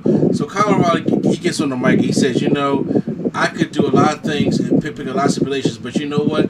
That match of Great American Bash, it bothers me. And so the first match is going to be a regular pinfall submission only match, singles match. Of course. So then Adam Cole says, you're real stupid. And everybody was sitting there just like laughing at everything like that. and he was saying like, you know what, the second fall is gonna be a street fight. Of course. And then he said, but it's not going to go to. It's not. Don't worry about what Regal's going to win it because it's not going to go to 2 falls. It's just going to be. It's not going to go to 3 falls. I won't beat you 2-0. And he destroyed Colorado tonight. Colorado said he's trying to get his words together and stuff like that. But Adam Cole destroyed him. And I was like, yo, this is not a good look for Colorado at all. He's trying not to get featured in Denver. It says, Adam Cole don't give a shit about that. He'd be fine. Well, no, honestly, he's not even under contract right now, so it's like, you know. Exactly. So he eggs Colorado on and saying that Colorado says he has respect for Regal why he doesn't kill Cole right now, but you know what? Cole said he's proven time to give for 13 years that he's better than Colorado every possible way, and he beat him. The Great American Match, it doesn't really matter, and Colorado will only be a footnote in Adam Cole's career, as he's the greatest NXT wrestler that they ever had. And then so he eggs Colorado on, so they start brawling, and then when they bring it up, Rico's like, "I knew this would come to this," and that's why the stipulation for the third match. Did he say War Games? Steel cage. Just a steel cage. Just steel cage. Not the one with the spikes on the top. Yeah, I was kind of hoping they'd do like a fight pit, but no, it's just a steel cage. Just steel cage, and I'm like, yo, this is the same matchup. That hold on, I know it's hot, but I see you got your fan right there at the microphone.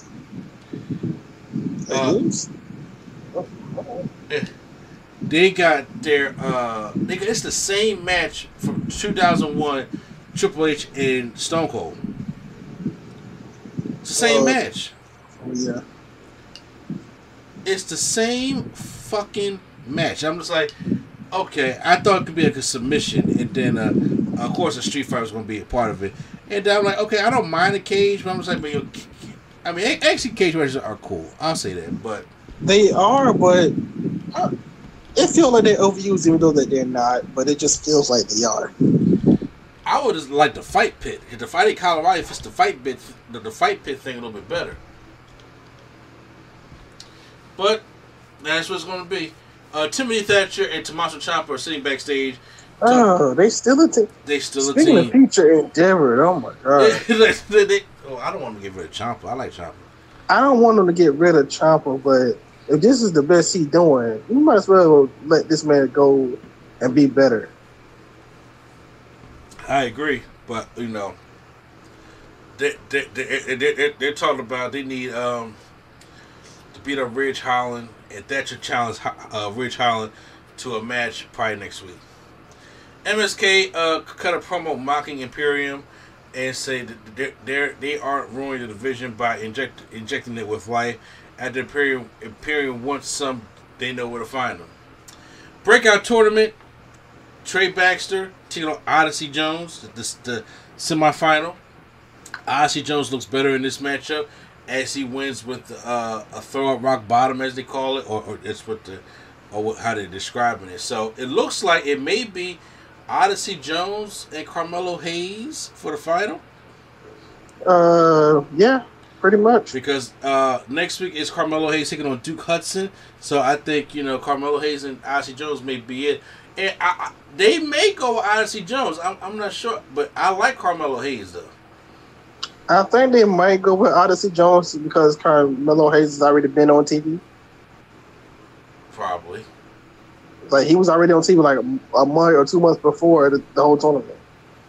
Okay. And then they try to bring him in as if we never seen him before. He done already fought Adam Cole and all. So you're right. Michael Bivens comes out of William Regal's office with a smile on his face, and Regal just announced that so he the one that got him fired. Nah. Yes. That's funny. No, that's because his whole team was there last week. Now he only got him and Roddy. Yeah, exactly. He's like, yeah, get rid of all of them. He says, I got 2 big matches for next week. We got Roderick Strong taking on Kushida for the Cruiserweight Championship, and MSK versus Imperium for the Tag Team Championships. That's why I said there's gonna be no fatal 4-way. Boa with Mi Ying taking on Drake Maverick. Boa, who is Boa? Huh? Who is Boa? You know, with who comes out with Xia Li? Oh, he actually wrestled. Oh, I didn't. I thought he was just a manager. Oh no, he wrestles. He took on Drake Maverick. Maverick is on the outside and trips him up. He took on Drake Maverick. Yes. Drake Maverick still works still? Yo, okay. I don't know how Drake Maverick did not get fired the second time, but he is TG Dodger right now. He probably don't answer the phone here. You know, when you answer the phone, that's what they do. When you don't answer, they keep you for some reason. It's like weird. I know. I don't get it. So he's on the outside, but then me like sprays like spits this kind of mist powder in his face. I was like, okay, it wasn't a green mist or nothing. It was white and clear. And then it's probably okay. Don't do that. Boa hits him with a head kick and wins the matchup. So we are back in the restaurant for the last leg of the date. Gargano shows up in a wig and a mustache as a waiter with cake. Indy sees through it and argues with Gargano. Actually slams the cake into Luma's face. And Johnny runs away as Indy eats the cake off his face. Okay. I know. Package for carrying costs with Samoa Joe. Real quick, so is Loomis and Indy and the Garganos, are they kind of like, for example, how Aquaman was in the Snyder Cut, that one scene? I'm trying to think of what scene you talking about here. Oh, wow. My bad. I thought you meant. The one scene where he was like, should I choose hat A or hat B? He was like, definitely not A. And he was like, all right, let me hat B. And he was like, let me see hat A. Yeah. It's like the little moment. Yeah. Well, which is like, yeah, it's subtle, but it's funny. Yeah. Yeah, I can agree with that. Main event time: Pete Dunne versus Ilja Dragunov, and this was actually a dope ass matchup. I really thought Dragunov was going to win because we get ready for Walter.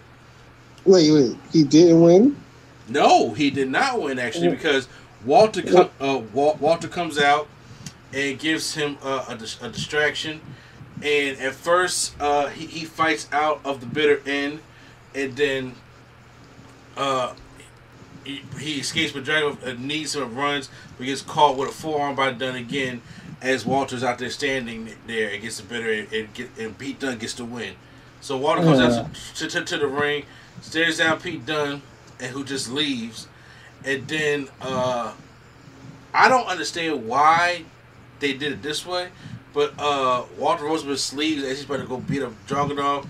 But then Dragunov starts fighting back and then knocks Walter out the ring and then holds up the NXT UK Championship. And that's how it closes the show. See, I would have had him overcome the distraction and win because, I mean, he is in contention to win the title.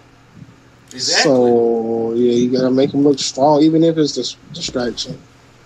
But hey, what do we know? Obviously know that they don't. We obviously know they don't care. So exactly. What the hell do we know? Now it's time to move on to AEW Dynamite. It's Wednesday, and you do know what that means. We'll get to him later. Yes.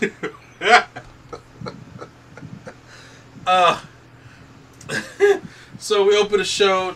We have a tribute to beautiful Bobby Eaton. I'm glad they acknowledged him also. MJF is backstage with Wardlow. He says he better get the job done. He said, because didn't you lose to Cody in that cage match? And I was just like, yep. Yeah, don't remind us about that shit. But yeah. So in the beginning of the matchup, first of all, it's already confirmed that Omega taking on Christian Cage is going to be for the world title at All Out. Ugh. We'll see. I think it's something. This is one thing that I am not agreeing with AEW on, but we'll get to it. We start with a trio. I think they got something up their sleeves. I'll tell you that. They better, or they're gonna face paint this shit hard.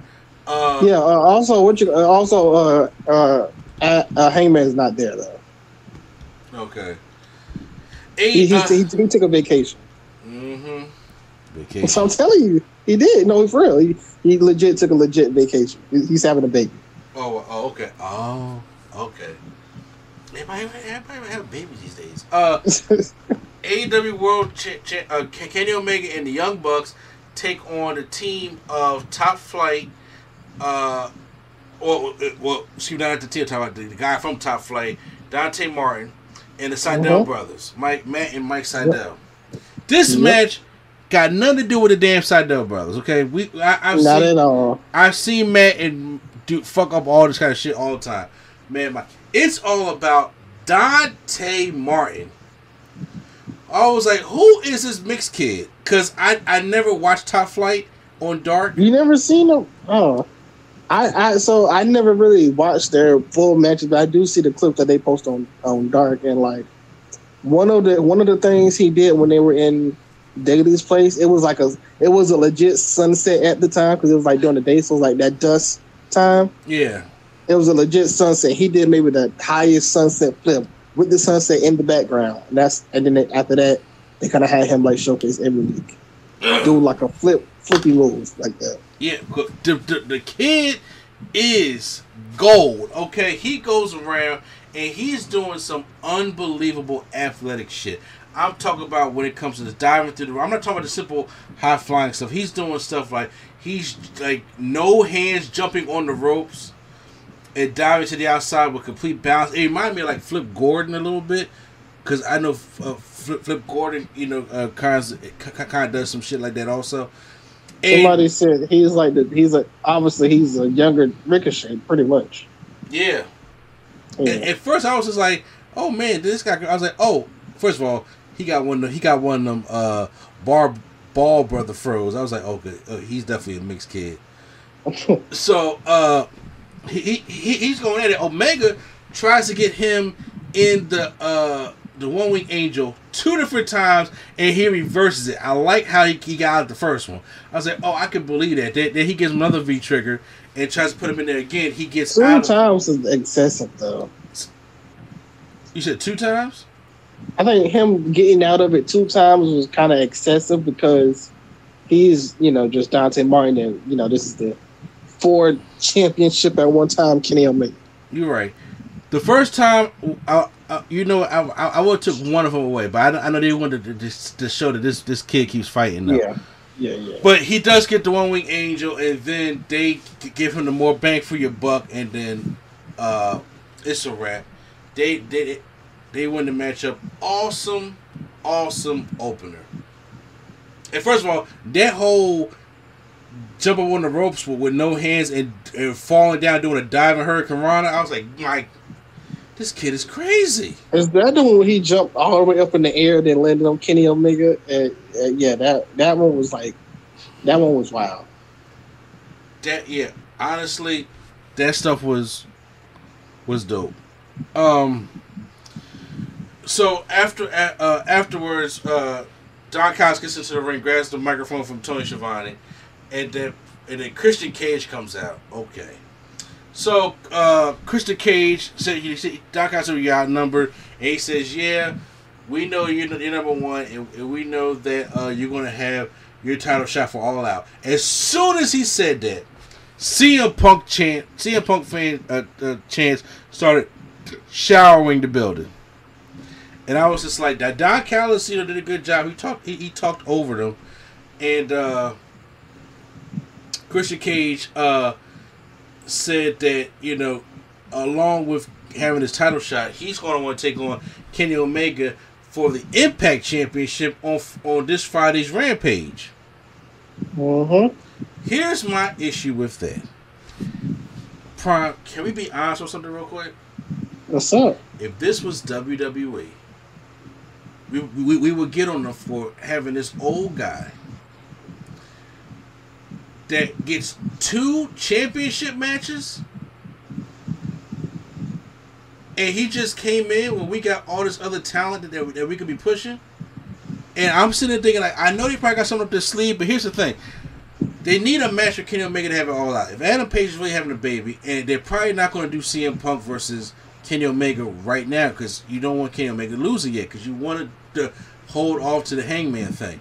So they're going to have to do Christian Cage. So you mean tell me Christian Cage, of all people, gets 2 title matches, and then I'm telling you, Christian is not going to be the guy for All Out. But it don't need to be CM Punk neither. It's not going to be CM Punk. It's either they give it an open challenge, and it's just the person with the bigger balls that's going to lose, or it's somebody like Darby who just accepts the open challenge. I think Darby's the one going up against Punk. Oh, yeah. Well, whatever the case is, they can't do Christian versus Omega twice because that's just... That's stupid. First, and for 2 you can't do different that. championships.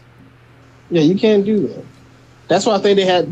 That's why I think they have something better up their sleeve. They can't be that stupid. I'm about to say that's WWE level stupid. About just having some old. It's like having Goldberg come back and win the Universal Championship. First of all, that is not the same. You know what I'm talking about. First of all, Goldberg sells out more than Christian Cage does. Okay, Christian Cage is the better wrestler. We talk about match quality. Match quality is what they focus on the AEW. That's what I'm saying. But once again, Christian Cage is not a name. I mean, he's a name. His name and Impact, but Christian Cage is not a sell-out name. He's not. I mean, compared to AEW, he is not sell out, but he's like, yes, Christian Cage. It will make sense, you know. I mean, for the Impact, fine. But it's like he gets a title shot on Rampage, and first of all, it's like, okay, they better not have Christian Cage win the Impact Championship. Yeah, I've been hearing people saying Christian win. I think the match goes to no DQ. They just like destroy him so bad to where he just can't fight. Like I think they destroy him. He wins by DQ. They destroy him at Rampage, and then he doesn't have an opponent for All Out, and then he sends an open challenge. Or somebody comes out and challenges him, but they may still lose. But once again, if it's somebody like Jungle Boy that comes out, wouldn't you be pissed? You already know Jungle Boy's going to lose. Jungle Boy, whoever it is losing anyway. So why did this let Christian lose then? I'll just say because why else would you want? Personally, I would have just had him lose that All Out. But then when they put the other match, it's like it has to be something because you can't just do these 2 straight matches back to back. So it has to be something because if it's not something, they're gonna be in a lot of trouble. They're gonna be in a lot of trouble. And first of all, if Christian wins the Impact Championship on Kenny Omega, is gonna be a lot of trouble also. Because then that's what I was saying. I personally would want him to win by DQ and then them beating him up, all 5 of them. Destroying him after the match, and then he can't compete. They shouldn't have made the shit at Rampage, to be honest with you. Just let the thing at All Out happen because at least I don't mind seeing Christian lose, so that means Christian won't be back in the rankings. But anybody you bring out for Kenny Omega, if it ain't CM Punk, you know, people gonna be crazy. Now, unless they do something huge like bring out Daniel Bryan, but once again, it doesn't matter because that has to be held for Adam Page. Adam Page is that's the whole year-long story. Yeah. So it has to be Adam Page. It has to be, but as well, he is taking a vacation. So he's definitely not going to be at All Out. I don't know if he'll be back in time for Full Gear. So we don't know that if he'll be back in time for Full Gear. But whoever it is losing. Look, all I know is I'm trying to trust AEW with all the faith I have. I'm just saying. I'm trying to trust them too. I'm not trying to think too deep into it because I've been reading a lot of stuff I read. I'm trying not to get myself. Because the whole Christian Cage as for this Impact thing, that fucking bothered me. But it's cool. Video package aired of TNT champion Miro. It's going to be on Rampage on Friday. Then Darby Allin taking on Red Death Daniel Garcia. So So who came out there with 2.0. So I was like, okay, I don't know too much about this guy, but he was pretty dope. But Darby Allin hits the coffin drop on They Ain't Gonna See It, wins the matchup. They try to get involved. 2.0 try to get involved. Sting kind of, make quick work for them. And then Darby Allin and Sting made 2.0 a pay.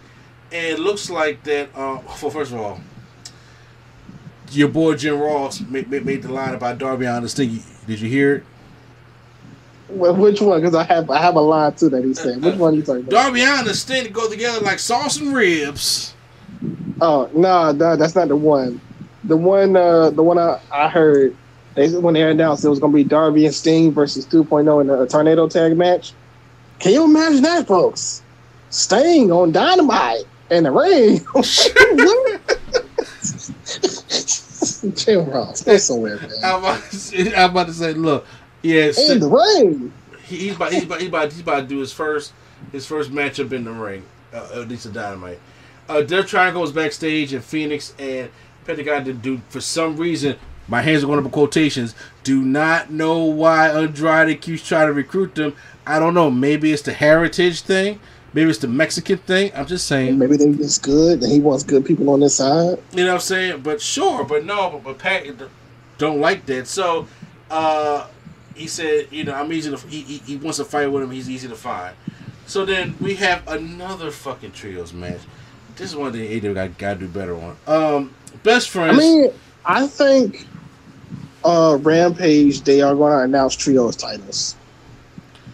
They probably should, because these trios matches, man. Best friends with Chuck Taylor, Orange Cassidy, and was it Wheeler Yuta? Wheeler Yuta. Yeah, taking on the Hardy Family Office, which is Matt Hardy and Private Party. Uh-huh. I'm like, okay, so is there a rumor going around that Matt Hardy about to have his 5th kid?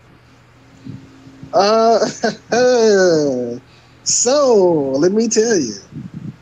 When I tell you Rebby just like maybe 2 months ago or less had a baby. Like, what is going on, y'all? 5 kids? Like, does she want to be home with 5 fucking kids? Are you kidding me? I mean, she don't got nothing. Have you seen how they don't have no neighbors? He said, "No, bro. Look, 2 kids wearing me the fuck out.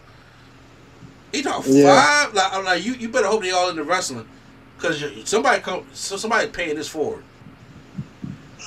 Somebody paying this. I mean, obviously, they all live in the same compound. Jeff lives there. Jeff probably lives like 2 acres over. So 2 acres over. Place. Yo, can you imagine DoorDash from Matt Hardy? Oh my gosh, that would be hilarious. You have to go all the way 2 acres into the land and then turn left 5 acres. And you almost there. Exactly. Sound about right to me. So the match was pretty good. Yuta, was fighting against Styles against Private Party.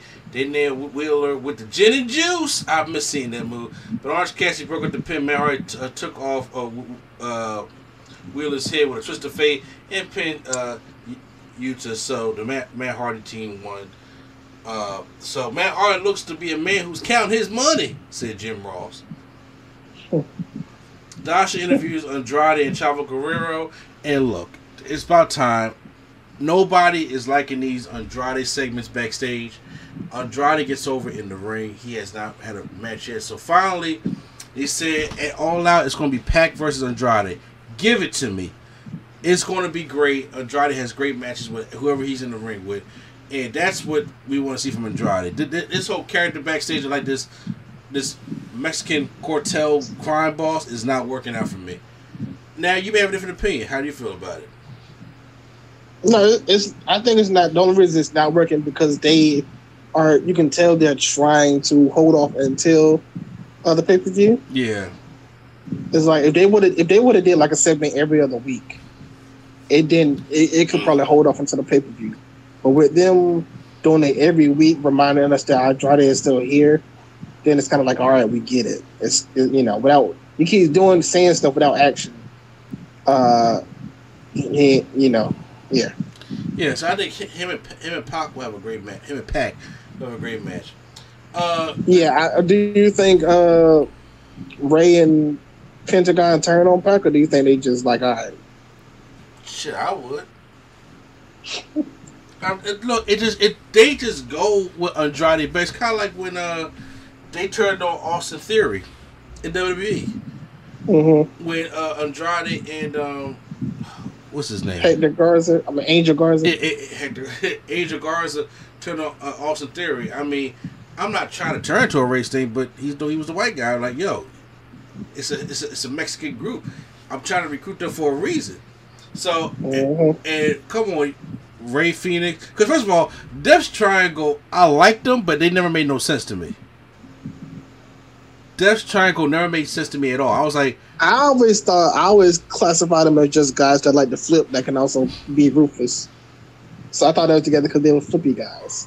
Yeah, but it also got to kind of make some kind of sense, But I'm like, why not have? And then I'm like, first of all, Pac can do better on his own. He don't need to be in no stable. Pac can do good on his own, but you got Lucha Bros as the tag team, and then with Andrade, that could be a damn good stable. And like I said, I just like to see those Mexican luchador type stables. And like I said, I didn't mind Death Triangle, but it's just weird to me. So what they gonna be called? The Cartel? No, we probably call them, how about I say, LAX Part 3. Nah, they already got LAX. See what? They don't already have LAX, but it's kind of almost in canon with Conan that Proud and Powerful is. Yes. Yeah, well, they LAX Part 2. They ain't the original LAX. Yeah. So I know they can still bring out Homicide and Hernandez on you. Stop. We're not bringing Supermax. No, we're not doing that. The Galaxy's greatest alien, Chris Statlander, takes on the native beast Nyla Rose in a surprising matchup here where Chris Statlander looks pretty good, and she gets a top rope powerbomb on Nyla Rose and a 450 and beats Nyla Rose. It kind of reminds you of when Beth Phoenix started getting pinned for the first time. Yeah, they trying to build up Statlander. She's still undefeated, I believe. Yeah. Young Bucks are backstage. You're talking about next week, the match against Jungle Boy Luchasaurus is going to be easy as a layup. Nick Jackson does the most. Oh my god. He does the most, like, rehearsed layup just so Luchasaurus can block the shot. And then Jungle Boy comes and dunks on, just dunks the ball and walks off. So, I thought they were broken up. What, the Jurassic Express? Yes. Not yet. It ain't time yet. It is. It's been past time. No. Jungle Boy is way over than the rest of the two. No. And when you see him by himself, you're like, yes. When you see both of them, you're like, eh. No, because you know what? There was no Margot stunt. Thank you. That's the one that got to go. No, I mean, Margot stunt. I like Luchasaurus, but Luchasaurus and Jungle Boy in a team is obviously like Jungle Boy is obviously like ready for singles push, and him still being with Luchasaurus and sometimes Margot Stunt still is kind of holding back a little bit. The Margot Stunt, I'm over the Margot Stunt shit. Tony Schiavone. I'm gonna just tell you, I was not happy that the Lucha Party Express whatever were the ones to challenge the Young Bucks. I'd say I was not happy about that. Gotcha. Tony Schiavone's in the ring with Dr. Britt Baker, DMD, to talk about her matchup. It's the hometown hero. I love this and did not like it at the same time. Okay.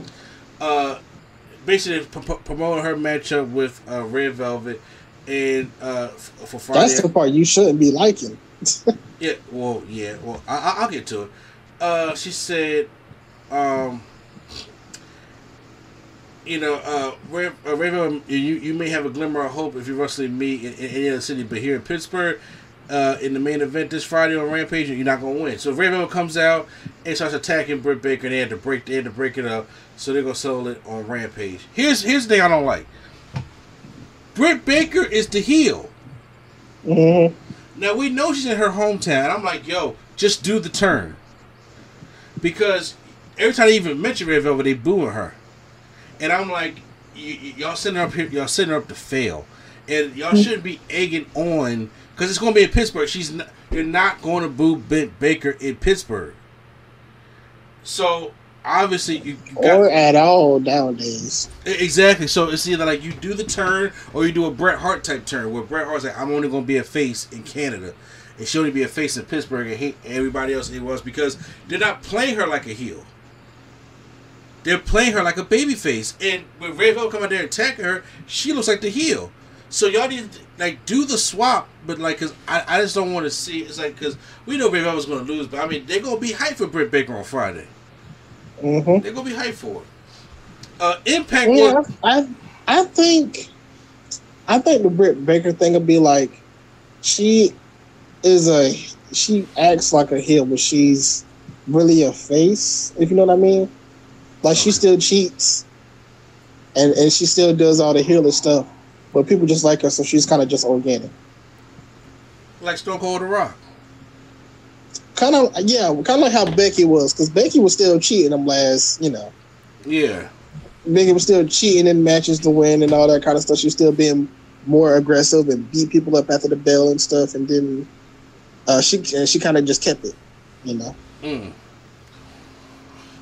Impact World Tag Team Title match. The Good Brothers taking on Dark Order, Evil Uno, Stu Grayson, which I think that's one of the best teams in the Dark Order. Had a great matchup. It's the original. It's the one that started it. Exactly, and it had a real good matchup with him, but then Stu Grayson gets caught on the top rope and gets the Magic Killer by them, and then they win the matchup. So I was like, well, I don't know who's going to see the Impact Tag Team titles off of them, but that was pretty good. Probably a New Japan team or something. Then we get Toy Schiavone in the ring with QT Marshall in the Factory. Worst faction in AEW. Yeah. Oh. It's on the level of JBL's Cabinet. Oof. Would you agree or disagree? I don't know. I haven't seen enough of it. First of all, I'm going to tell you right now, this is me saying this over the Dark Order. Worst faction in AEW. So then Dark Order had good moves. You don't like the Dark Order just trash overall. No, I did say I said I don't like the Dark Order. The Dark Order sucks, but they're better than the QT Marshall and the Factory. This is the worst faction in AEW, and it needs to be over with. Okay. Especially after Cody Rhodes retired Anthony Ogogo. Oh shit, where the hell he been at? Don't wanted to say, where he been at? Okay, you right. So then, and people said Cody Rhodes put him over. How? Yeah, I'm about to say I ain't seen him since. So QT Marshall said Tony got his words twisted. He should apologize to him. And Tony's son was sitting at ringside. I was like, oh, that's who Tony Schiavone's son looked like.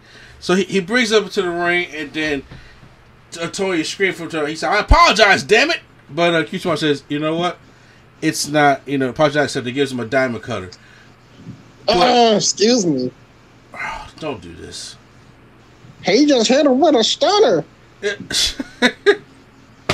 First of all, I'm mad he called it a stunner. I'm mad QT Marshall's actually using a diamond cutter with the diamond cutter pose. Fuck that guy. So I think I don't want to speculate that this is leading to DDP coming back, but he was trained by DDP, so there is a story there if they want to use it. I don't care. I don't care about QT Marshall. Big Show comes out, no more BS, and just first of all, this is not the person I wanted to come out. This is we do not need a big. I knew he was going to wrestle eventually, but I do not. That this is like this kills everything. I do not want to see a QT Marshall versus Big Show match. I just don't. Who do you want to see him face? I mean, if it was QT, I would rather see him fight somebody else. I don't want to see him fight the Big Show. I don't want to see QT fight nobody. Be honest with you. I'm like, I mean, yeah, but if like it, you know, some people can make the match look good. Like if he's fighting somebody that can make the match look good, okay. Big Show. All right, whatever, man. I'm not even excited for it. I got you. But I don't know if you noticed. I never listened to his theme song before, but he has the whale in there too. He do, but nothing else. By the same singer. Oh, okay, that's dope. It is dope, but I was like, well, oh, however he said it. I'm like, oh, okay. Well, as he gets into the ring, he's staring a hole right into QT Marshall. QT Marshall. Yeah, QT Marshall could have been like to Texas by then, as slow as he got in. He could have been, but he throws Aaron Solo to Paul White, and then he just gives him a choke slam. He just keeps staring down QT Marshall. So I hope that's not all out. I really hope. Just put that shit on Evolution and call it a day. Just put it on Rampage and just be done with it. Fine. Main event: Fire Labors of Jericho, Chapter 4. Jericho taking on Warlord with MJF at ringside. To be honest with you, I was not as I really got not less invested with the Labors of Jericho. I enjoyed the first one. The first one was cool. Well, Shawn Spears, okay, I got it. And then Nick Gage, I thought that was creative, bringing him in a death match. Then they brought in Hoovy, and I thought we were going back to Lionheart, but we kind of didn't. And I was like, and they messed up, and the juice was not loose. And I was like, okay, so we're losing steam here. And then instead of having Big Show or somebody like that, we get Warlord. Because I'm like, why does he have to lose? I don't want to see Warlord lose because you knew he was going to have to lose. Mm-hmm. So, I mean, he's beating his ass throughout the most of the matchup. Even when he has the Walls of Jericho and Warlord, MJF goes and rakes the eyes. Audrey Hepburn does not see it, obviously. But Jericho, as referee distracted, Jericho takes his bat. What's the bat's name again? Floyd. And then he just goes and hits Warlord with Floyd, and then hits a Judas effect on him, and then wins the matchup. So afterwards, here comes the Pinnacle start to attack Chris Jericho. They beat him down.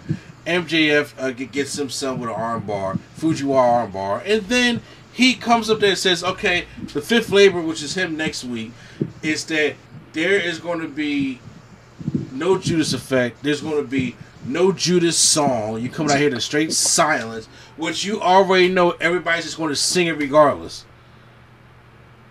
So it's like, you know, it's just to show how over Jericho's doing it with. There's going to be no Judas effect as if he does not have like 13 other finishing moves, but sure, whatever.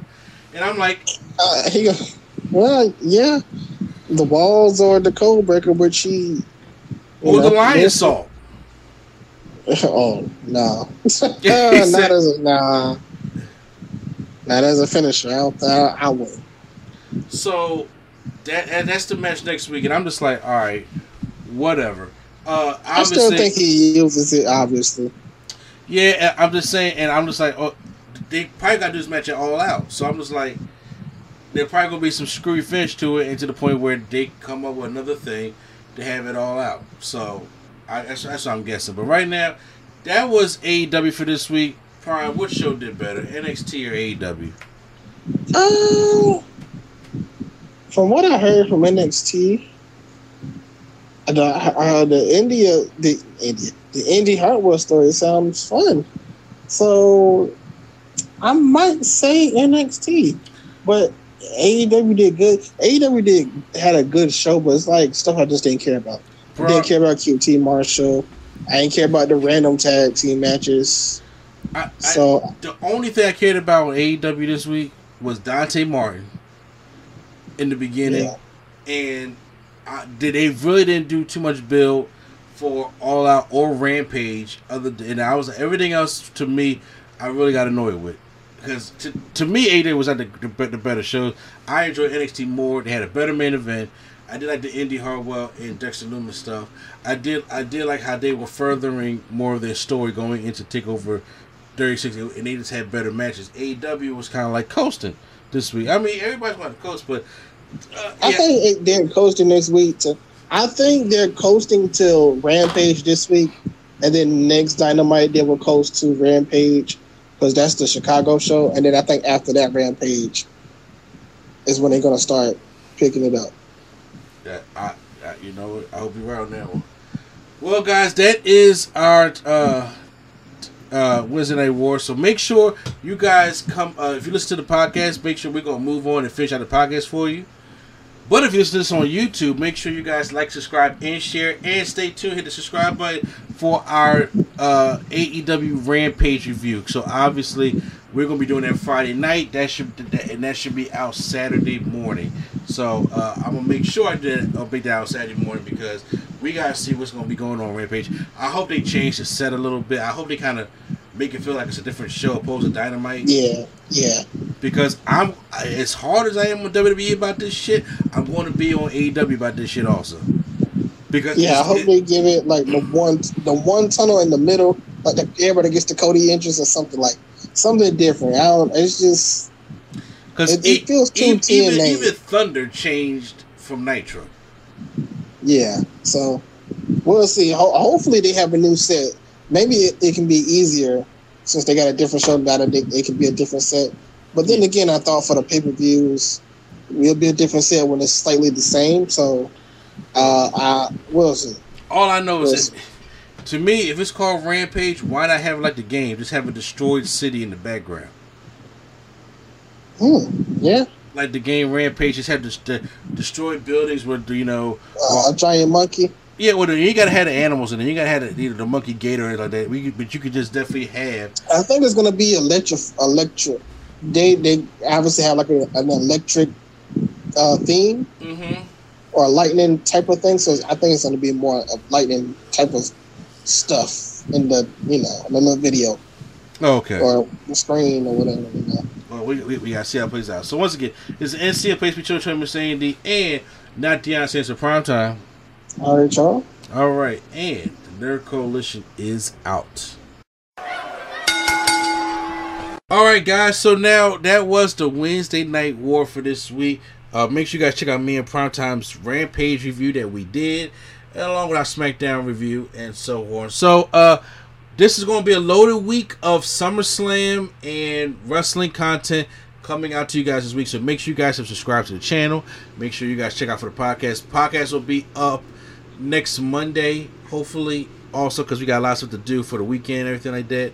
And it should be a good week. I'm hoping it's a good week of wrestling because you know what? It ain't even about SummerSlam this week. It ain't even about TakeOver 36. You know what it's about this week, Prime? Oh, is it about this guy, CM Punk, presumably supposed to be? Yes, Rampage. Did you see that clip? Say what? Did you see that clip? Which one? You talking about the one he put the thing about Ring of Honor out on Friday the 13th? No, the NFL. Yes, NFL, I did see that clip. Yeah. Yo, he's shutting the world down. Everybody is waiting to see. Yo, I swear, y'all, if y'all fuck this up, AEW, I'm returning all your shit. If they mess this up, I'm telling you, Lord. But yeah, so make sure you guys stay tuned for our content. Check out spacesphilly.com, production company we are part of right here, helping out black podcasters here in Philly. And make sure you guys check out the content we have on the Lulu and Pop +1, Lulu and Pop Horror Show, Both Sides, Market Dark Show, and of course, doing business with Mark Randall. Check out the Nerd Coalition stuff on there as well. The No Gimmicks, the Wrestling Podcast, Nerdgasm Talk Podcast, Turntables, Hip Hop Culture and Beyond, Drunk Thoughts. And also make sure you guys check out all of us on all the podcast apps from Google Play, at Google Podcasts, Apple Podcasts, Spotify, iHeartRadio, Stitcher. Check out the snippets that we put up on YouTube. You guys watch it on YouTube Premium. Check out my main man Primetime, the Prime Nostalgia Podcast. Check out also Prime Conversations. Check out my main man Q Flow on the War Drum and all his musical stuff that he's been doing. New music about to drop soon. He has told me, and that's why he hasn't been on the show recently. I'm trying to get Q Flow back on this show, man. Yeah, it's been a while. So make sure you go check all that great stuff out while I get ready to probably go back out to the DoorDash world because I want to get this new Sting jacket that just came on AEW shop. Have you seen it yet, Brian? I have not, but you know what I have seen? What? I've seen Jim Ross's new shirt. And you do know what that means. it's Snobberknocker AF, whatever that's supposed to mean.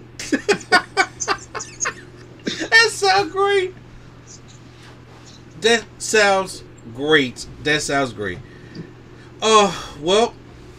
All right, guys. So we have another podcast. We'll see you next week. Hopefully, we'll talk more about CM Punk, SummerSlam, and it's gonna be so much. It's gonna be another loaded podcast next week. So once again, this is NC, the place to be. Channel 20, Mr. A&D, and not Deion Sanders for Primetime. All right, y'all. Keep it real. All right. Oh, you changing it up there, huh? And yep. And the Nerd Code, Q-Flow, wherever you are at, buddy, take us out.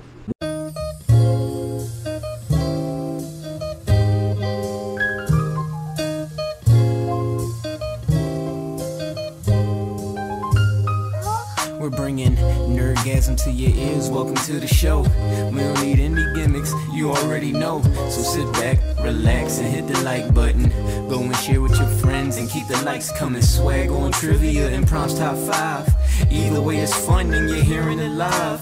Join with your host, Mr. A&E. Yeah, you know it's the place to be. It's NC.